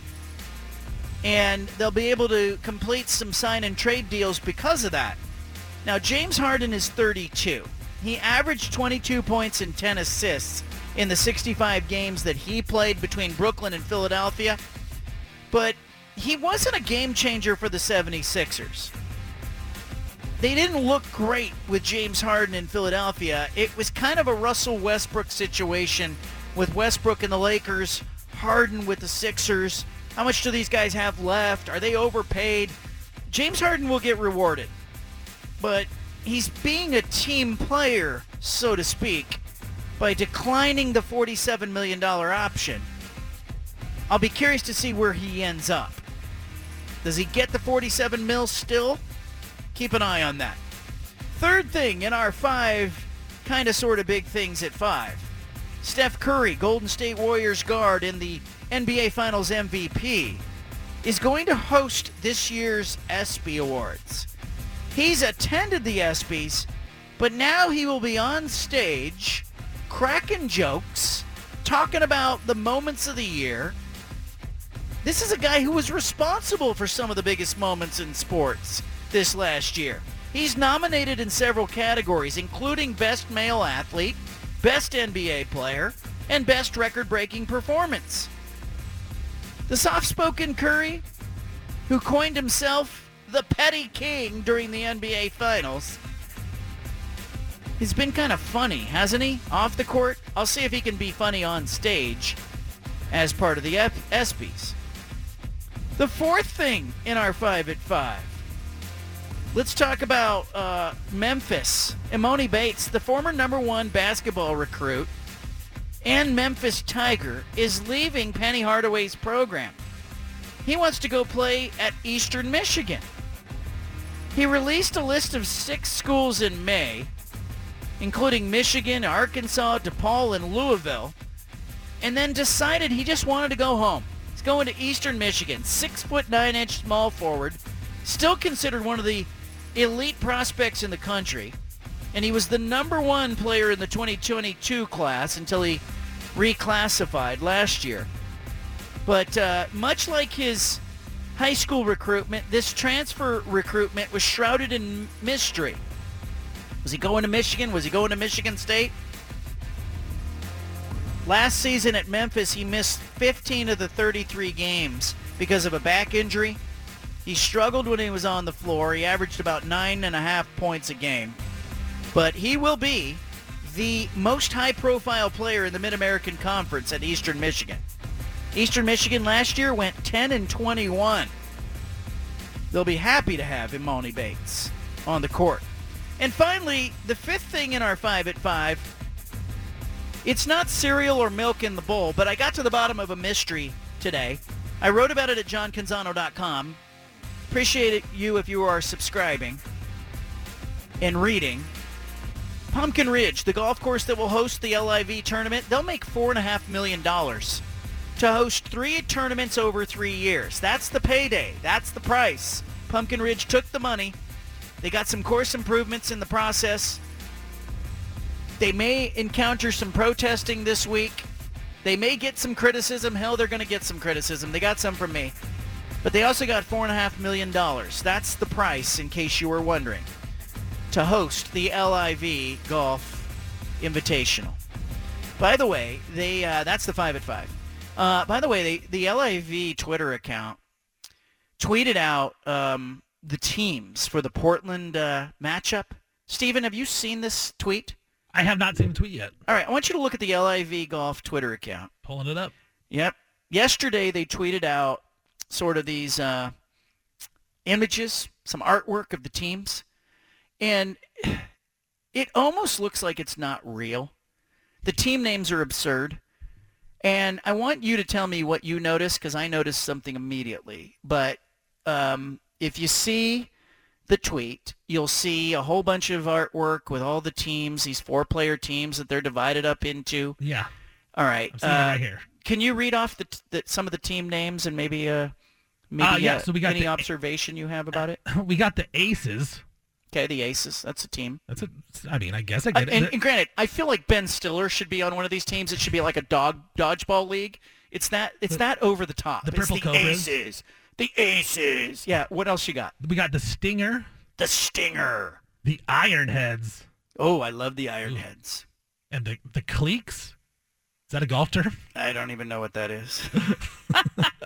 Okay, but do you notice anything about the ethnicity of these teams? Oh, wow, yeah. They are put in groups. They're grouped. Say. They are grouped by ethnicity, it appears. The Stingers, they all kind of look like they have the same exact face. It's really weird. Okay, so I want you to go to Sergio Garcia's team. Okay. And what are they, the Fireballs? Purple 8. No, they are, let's see here. I think they're the Cliques. No, I think they're not. They're the Fireballs. There's even more, yeah. Yeah, I think they're the Fireballs. And yes. Okay, so they're the Fireballs. Who's on that team? If you can see the names. I think it's Sergio and it's a few other Hispanic players, right? They have them. They're grouped. They're grouped by ethnicity. And there's part of me that's a little, it's going like, what are they trying to do here with this event? But I'm also like, they didn't the teams weren't organized that way last event. So I'm a little confused on what they're trying to do there. Is it like hitting an audience that we don't know about? Because did you see like the Asian players are like all on one team? What is that team called? Yeah, they're the Ironheads. Okay. We got Kawi. Yeah. Yeah. Okay. Yeah. Yeah. Okay. They're the Ironheads. Yeah. And so it jumped out at me. Like Anna noticed it last night. And she was like, "Did you see these team things?" She goes, they're so bad, they're good. The images are so bad that they actually, like, you think, like, this can't be real. This was created by, like, a teenager in his basement who put these teams together and said, okay, the Fireballs will be it'll be all the Hispanic players that we'll put on. Like, it's just kind of a little over the top. But I'm told that the aim of this LIV tournament, that by an insider, is that they want the ability for these teams to have individual ownership, and that the teams would be geographically owned. Like there would be an owner of a team in the Northwest, and it would be golfers who are from the Pacific Northwest, but the owner could trade for players, could draft players. We saw from the event a week ago or 2 weeks ago in London that some of the low-level, low-finishing players were excluded from this round that is now happening at Pumpkin Ridge this week. And so they've been knocked off the LIV Tour. In order for Brooks Koepka and some of the other newcomers to come on, they had to lose some golfers. I'm kind of wondering what's going to happen to those golfers because they may not be welcome to go back to the PGA Tour. Yeah, so you were talking about the Fireballs. It's Sergio Garcia, Carlos Ortiz, Abraham Ancer, and they are, Ancer and Ortiz are both Mexican as well. So they are, and then Lopez Chacarra. So they are putting all these players together one another. Do you think it could be for viewing purposes, because a lot of it is they're trying to be streamed on YouTube? Could they be trying to get maybe, that ethnicity or that country to maybe, be more in tune to that group, I guess? I mean, that would be my only thought. I think they're stabbing in the dark. I think they're trying to do something here. I can imagine this meeting, Greg Norman, the Shark, in the middle of this meeting, and they're going, okay, we need to group the teams this week. What are we going to do? And they decide, why don't we put all the Hispanic players on one team and we'll call them the Fireballs? And then why don't we put all the Asian players on another team, and then we'll take kind of the country club looking, Caucasian guys, and we'll stick them on another team. And it literally is broken down that way. And I'm wondering if they were trying to generate controversy by doing this, or maybe have people talk about them, or I wonder if they maybe were trying to be a little edgy by doing this, because I think I wasn't offended by this, but I kind of looked at it and I go, what are they trying to do here? It was interesting to me because a lot of times in media, what companies will do, and we all see this in marketing, you watch a commercial, companies are always trying to make the commercial and the people in the commercial universally appealing. So they have sort of the United Colors in the commercial, or they have an ambiguous person that you're not sure what ethnicity they are in this commercial. And it works to some extent because then it feels more inclusive. But they are doing the opposite with this golf team thing. They're literally going, hey, all the Hispanic players are going to be on this Fireball team. And oh, by the way, why the Fireballs? I don't know. But it feels to me like, is this not like Ben Stiller in the Dodgeball movies? You know what I mean? The logos do look like that. I mean, it brings up the question, John, you're the bald-faced truth. I don't have hair either. Would our team name be like the Baldies? Are they going to put us a Baldy team? I'm telling you, I don't know if you could do that. I don't know if you could have a all bald-headed team, because then if you're going to break down by ethnicity, it would look like you were having Aryan Nation as a team. I don't know that you could do that. As a bald man, I'd be offended, John. Yes. So I just take a peek at it. I don't want to give them any more love. Don't give them any more follows than, but maybe they're mission accomplished, like they have me talking about them. And I'm not talking negatively about Saudi Arabia. I'm talking about, how do they break these teams down? Does it raise any eyebrows out there in the audience? 503-417-7575. How do you feel about the LIV golf event breaking down the teams by ethnicity this week in Portland?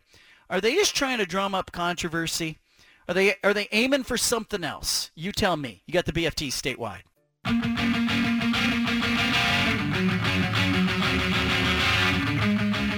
You've got the home of the truth. Back to the Bald-Faced Truth with John Canzano on 750 The Game.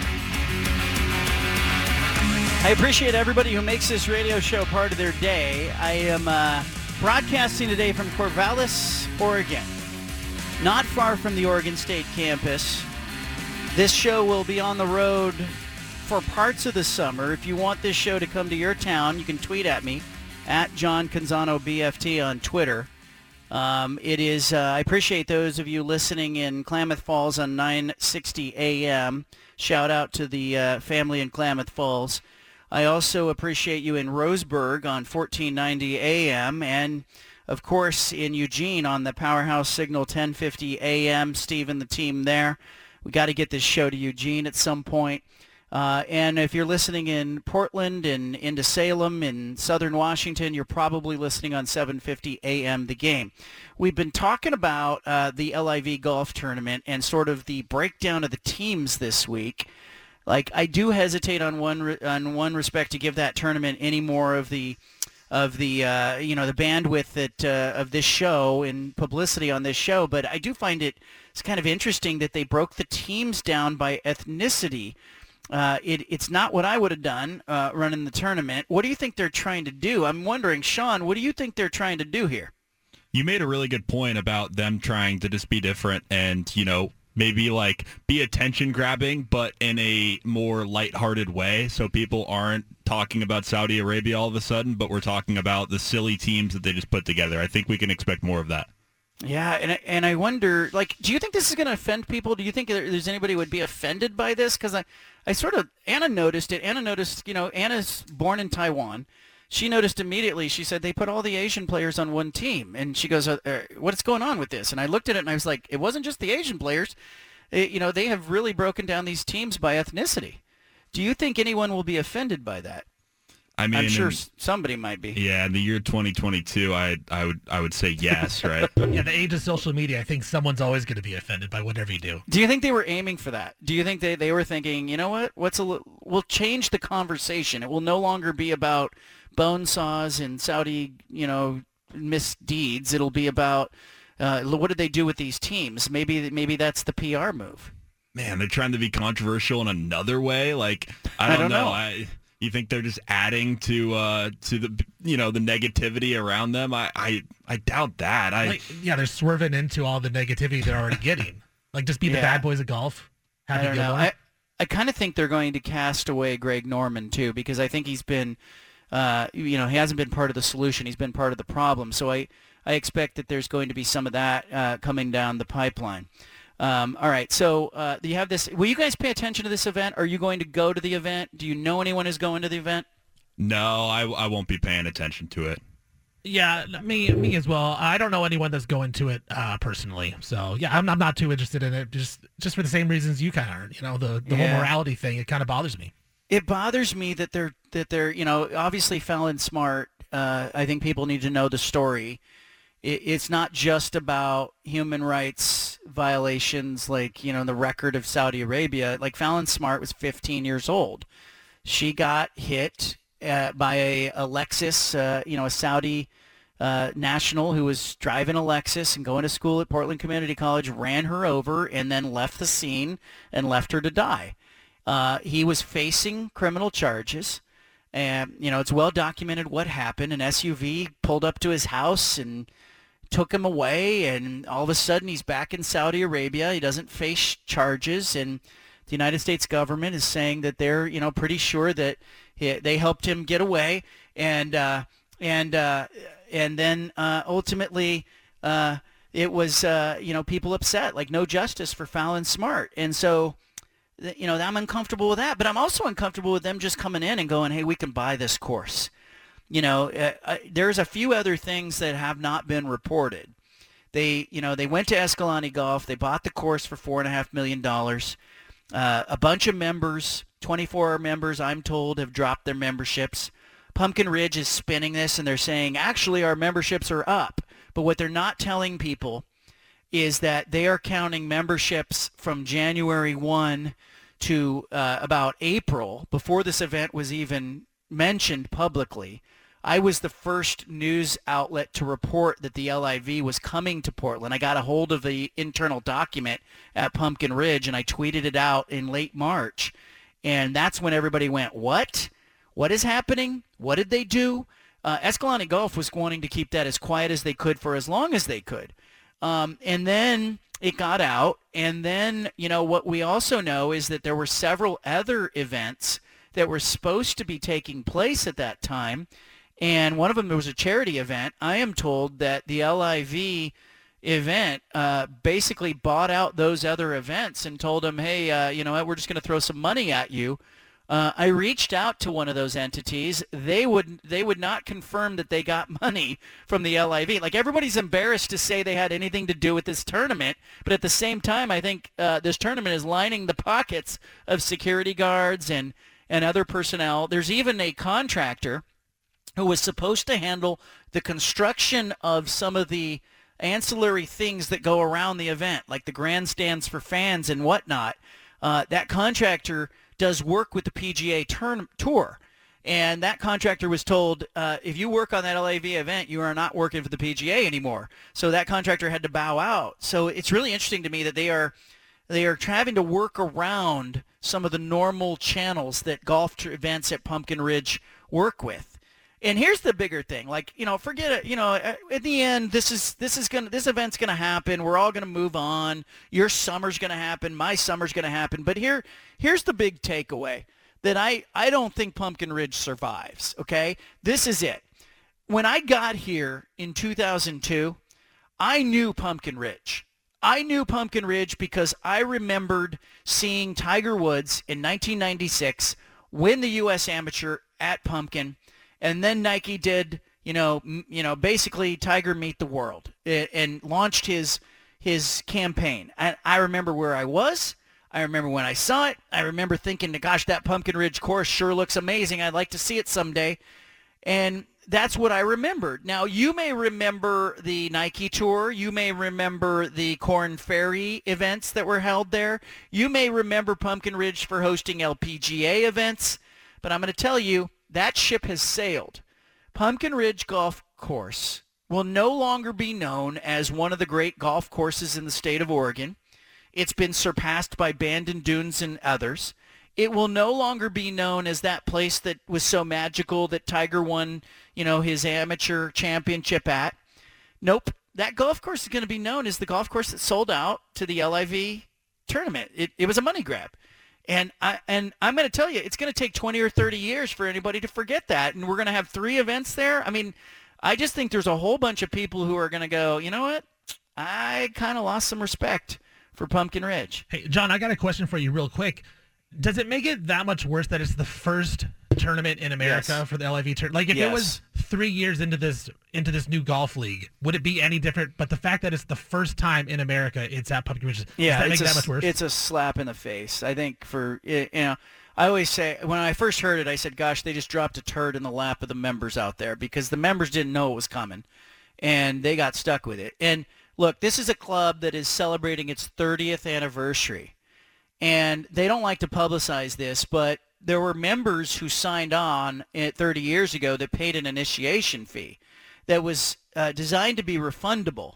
That initiation fee was supposed to be reimbursed. When Escalante Golf took over Pumpkin Ridge, they assumed that liability. Now, if all the members basically went to Pumpkin and said, we want our initiation fee back, I'll take my refundable initiation fee and I'll go packing, Escalante Golf's going to have to pony up all that money. I just wondered, is it really worth sacrificing your brand, your image, for $4.5 million and some course improvements that like will forever stain the course, or at least cause, even if people are going, hey, I'm okay with this, you still have to acknowledge this was a hit on Pumpkin Ridge's brand.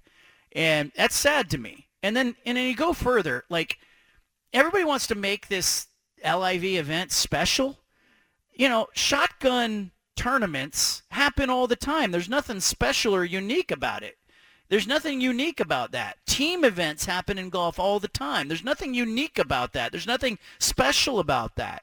So I'm not really sure, other than the hundreds of millions of dollars that they're throwing at players, what is special about this event, because it doesn't feel special to me. Like, I assume that the PGA Tour will look at some of what the LIV is doing and going, should we adopt some of this format, or are we good? I kind of expect they're going to look at most of it in the way that the NFL looked at the XFL and the USFL, and they're going to go, most of this stuff doesn't really work for us. It's not special. So I don't know if it's going to have that much of an impact on the PGA. But you're right, Stephen, in that this being the first event and it's happening on U.S. soil, it's going to attract, Golf Digest reached out to me. All these other golf writers nationally are in town. The national media is going to be all over this thing, and it's going to be like, hey, this event is on American soil. Oh, well, by the way, we're in Oregon today.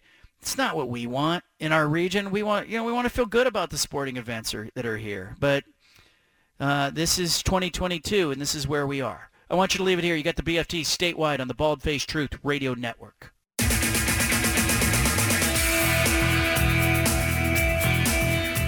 Back to the Bald Faced Truth with John Canzano on 750 The Game. Well, we got to talk about Freddie Freeman. Oh, man. This is going to get ugly. Freddie Freeman has fired his agent, Casey Close. We saw the ovation that Freddie Freeman got when he made his return to Atlanta. It was just about a week ago as, longtime Braves player who won a world championship there. They were giving out his World Series ring. He signed with the Dodgers in the offseason.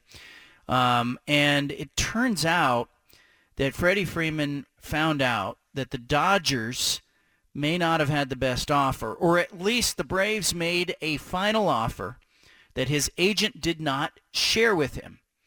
Doug Gottlieb on his radio show shared this. He said during Freddie Freeman's return to Atlanta this last week or so, he learned that his agent failed to tell him about the Braves' final extension offer. He fired Casey Close. He wanted to be a Brave for the rest of his career. He did not get that opportunity, but his agent... was his agent working with the Dodgers? Why did his agent want him with the Dodgers so badly? So much so that he served the Dodgers before he served Freddie Freeman. What the hell was going on here with this agent? Any agent worth a damn will tell you that their client is the player, not the team. But we are seeing in the NBA agents, that will come back and sort of steer talent to one city and then tell the team, hey, if you take my guy and give him a deal, I'll give you another guy. Freddie Freeman, this was, let me just go back to last year after the World Series. Braves manager Brian Snitker talked about Freddie Freeman. He's everything that the Braves epitomize. I mean, when you talk about a Braves-type player, it's Freddie Freeman. How he comes to play every day, what he does in our community, the person that he is, the influence he has on all of his teammates, me in particular. I don't know what I'd do without him, quite honestly. I mean, he's my rock, too. I mean, it's like I go to him with things. I've been with him since the first day he came here in the big leagues. And, he's everything that the Braves stand for. This story is not done. The Dodgers should be investigated here as well. their relationship with Casey Close, Freeman's agent, is in question here. Freddie Freeman, in April, hit a home run in his first at-bat against the Braves. It was his first home run of the season, came against his old team. Slices one deep left center field. Freddie Freeman hits his first home run as a Dodger in his first at-bat against the Braves.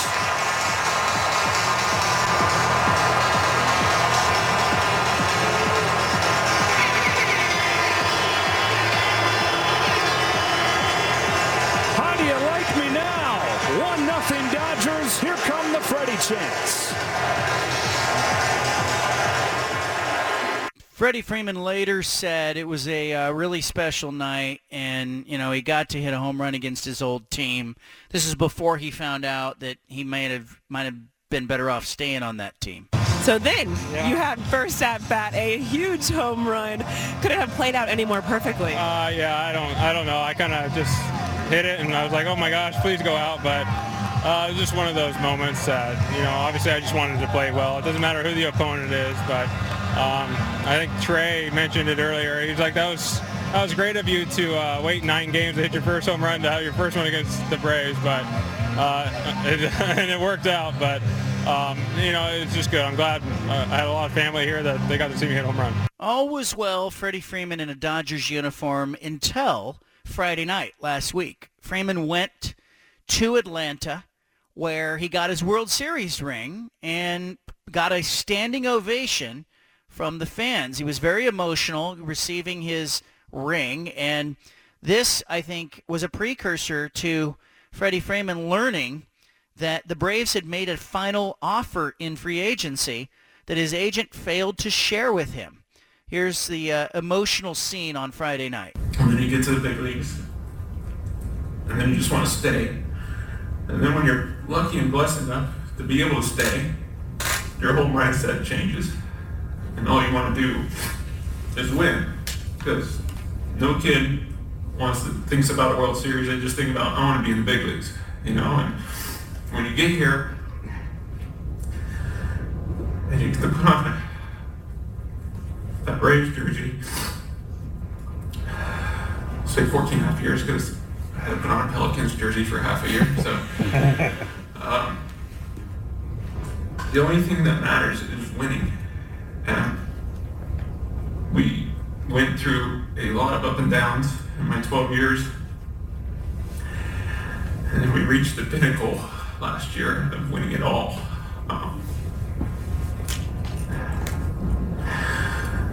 That ring is just not a ring to me. With all the sacrifices, all the missed family time, all the hours, the broken wrists, the 14-hour bus rides, the minor leagues, the 4 a.m. get into hotels, the grind every single year to finally win it. Man, there's no better feeling in the sport. So, and to do it with Snit, Walt, Eric, Wash, Sal, Rick Kranitz, Alex, Terry, and all those guys in the uniform in that clubhouse that are still there, and some that aren't. That ring is good.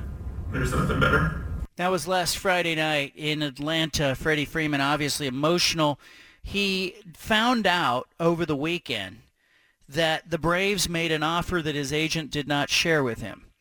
He fired his agent. He's upset. I am shaking my head at the absurdity or the gall of that agent, who also apparently represents Clayton Kershaw, of not sharing that offer with Freddie Freeman. That is definitely going to hurt the agent's reputation, but I also wonder if Major League Baseball opens an investigation into what happened. Did the Dodgers play a role in this? Was the agent paid off? Was there something else at play? What were the offers? I think it's a fascinating story, and it's a glimpse into the business of baseball, and an ugly, ugly business of baseball. I want you to leave it here. You got the BFT statewide.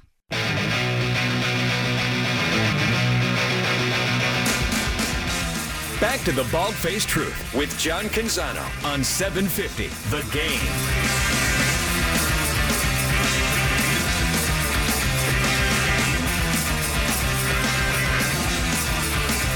It's been a lively show today. I encourage you to grab a podcast. You want to hear Tyson Alger talk about the Ducks, the Beavers, or Julian Minnesone at KEZI in Eugene talk about the expectations for Dan Lanning in year one. Or you want to hear former Major League Baseball umpire Jim Joyce explaining what we're seeing when we're watching umpiring in the big leagues today. That was a fascinating talk. The podcast of that Jim Joyce interview is worth your time. Give it a listen. You can pick up a podcast of this show, The Bald-Faced Truth radio show, wherever you find podcasts. And if you're on an iPhone, you should make a commitment. The podcast is free. Really, the free lunch is never really free. Like, if somebody gives you a free lunch, they generally want to sell you a timeshare or they want something from you. But in this case, the free podcast really is free. All we want you to do is listen to it, share it with people, enjoy it, escape from your day by listening to the podcast. But that Jim Joyce podcast will be fantastic. Listen, I loved it. We're going to play Punch It Audio here in the final segment. It is the best sound from all around. Giddy up. We interrupt this broadcast with a special announcement from the Bald-Faced Truth headquarters. Hey, we're all about truth, justice, and the American way here, okay? Which is why we've spanned the globe and pulled the top audio cuts of the day. You're going to hear little snippets of sound. Hey, it's time for Punch It Audio. Presented by First Call Heating and Cooling. Well, let's start with Arch Manning. Texas recruit Pete Thamel, ESPN, laying it down. What happened with the Arch Manning recruitment? Punch it. Sure. I think you get a side of optimism with your queso here in Austin now, Matt. It's actually 8. You can't even keep up with the number of commitments Texas has gotten in the wake of Arch Manning's commitment. 5 of those are on the offensive side of the ball. 4 of those are offensive linemen. Players want to play with stars, and Arch Manning not only gives Texas a vision and a linchpin for the future, but it's also the blessing of the Manning family of the Sark era, which bluntly didn't start well at 5-7, getting blown out at Arkansas, 6-game losing streak. They lost to Kansas at home. This week of time here, we may look back as somewhere that changes the trajectory of the Texas program. Yeah, Thamel's got it right, and I think Thamel does a good job on his doing what he's doing. But Arch Manning to Texas, it's going to create some buzz. It's going to create other players wanting to play alongside him. It's exactly what Steve Sarkisian needed, especially as Texas is preparing to join the SEC. This was SEC-like recruiting, big-time recruit. But let's see if Sark can do what he's supposed to do with that kind of talent. He's got to coach it. Serena Williams, we mentioned on yesterday's show, she lost at Wimbledon, making a comeback. Age 40, coming off an injury, hadn't played in a year. She says she doesn't know if this is the end. Punch it. Really, but do you think it's more likely than not that you won't come back? Would that be your last singles match, do you think? That's a question I can't answer. Like, I don't know. I feel like, I don't know. Who knows? Who knows where I'll pop up? Who knows where she's going to pop up? I think she's got to be non-committal. I don't want to see her go out that way, too. First round loss against an opponent that, just was in a little better tennis condition and a little better form on center court. It's not how I want to see Serena go out. I'd like to see her make one more run at this. I think she's such a competitor, such a great story. 23 Grand Slam titles. Pretty fun to watch her play. Not fun to see Harmony Tam beat her in the first round. But Serena Williams says she's on the fence. To me, that means, no, she's not done. Let's go to the Mariners-Orioles series. Jesse Winker at the plate. Bottom of the 8th inning. Punch it. Julio taken off. Club. High and deep. Out to right field. Hayes can't make the catch. Crawford's in. He's waving home Julio. Winker stands up. He's pounding his hands at second base. And the Mariners take a 2-out, 8th inning, 2-0 lead on the Orioles. Mariners go on to win the game 2-0. beat the Orioles, tie the series. Mariners' season hasn't been fruitful. It's been disappointing. But if you have a dog in this fight, I guess the redeeming thing is they were in this clump of teams after the Astros in the American League West with the Rangers and Angels alongside them that are all jockeying for that second position in the American League West. Also sitting at 36 wins, it's early yet in this season, early enough yet in this season that somebody in that group, the Rangers, the Angels, the Mariners, somebody will turn it around. Mariners have won 7 of 10, though. Have to feel good about that. Tyson Alger of the I-5 Corridor joined us earlier in the show. I asked him about what a successful season would look like for Dan Lanning at Oregon. Year one. Here's what Alger said. Punch it. It's a tough one to answer because he is taking over a program that is loaded with talent that has been to multiple Pac-12 championships over the last few years. I think it's tough to expect a first-year head coach to necessarily better what Mario Cristobal did for the last 4 years. But I think the success that you want to see from this program is, one, to at bare minimum compete for a Pac-12 championship. I think it's still a little bit too early. And we haven't seen enough out of the quarterback positions to really know whether or not they should be the front runner in this conference. But, Mario Cristobal recruited his butt off for 4 years, and they have a lot of that rough roster right now. But I think more importantly is just whatever happens this season to have a kind of a clear path and springboard going into the next few years. Because if they keep bringing in this level of talent, that the level of expectation was to be a national contender. And whether, I don't expect the Ducks all of a sudden to start competing for national championships here in the next year or two. But I do think that we are reaching a level at college football where the people who are going to be on the bus are about to leave. And by that, I mean these top-level teams that have the money and kind of the power to win players over with NIL and exposure and recruiting. And I think Oregon's one of those teams. Now they just got to make sure that they have their ticket and spot on the bus here after Lanning's first year. I actually think the bus has left. But I think the bus is it's like one of those city buses, one of those TriMet buses in Portland, that it's not moving all that fast, and it's stopping again in 2 blocks. And so you got your head down, you got your bag on your shoulder if you're Dan Lanning, and you're running after the bus. And let's just say Oregon, Utah, USC, maybe Washington, they're more equipped to catch the bus. Because if you look at the bus, if we're using this metaphor all the way, most of the SEC is already on the bus. Some of the Big Ten is on the bus. Ohio State, Michigan may be on that bus already. But the Pac-12, nobody on the Pac-12 is on the bus right now.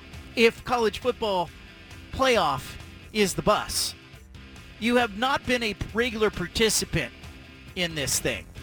And I think that, to me, makes it difficult to catch the bus. All right, that's Punchin' Audio, the best sound from all around.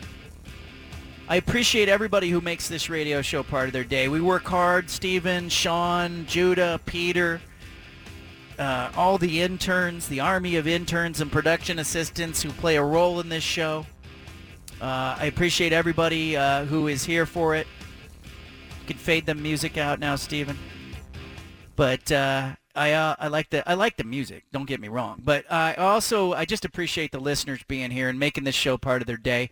You can read me exclusively at johncanzano.com. Grab a subscription there, free or paid, whatever works for you. We're back tomorrow. The Bald-Faced Truth is not here for a long time, just a good time. Have a great night, everybody.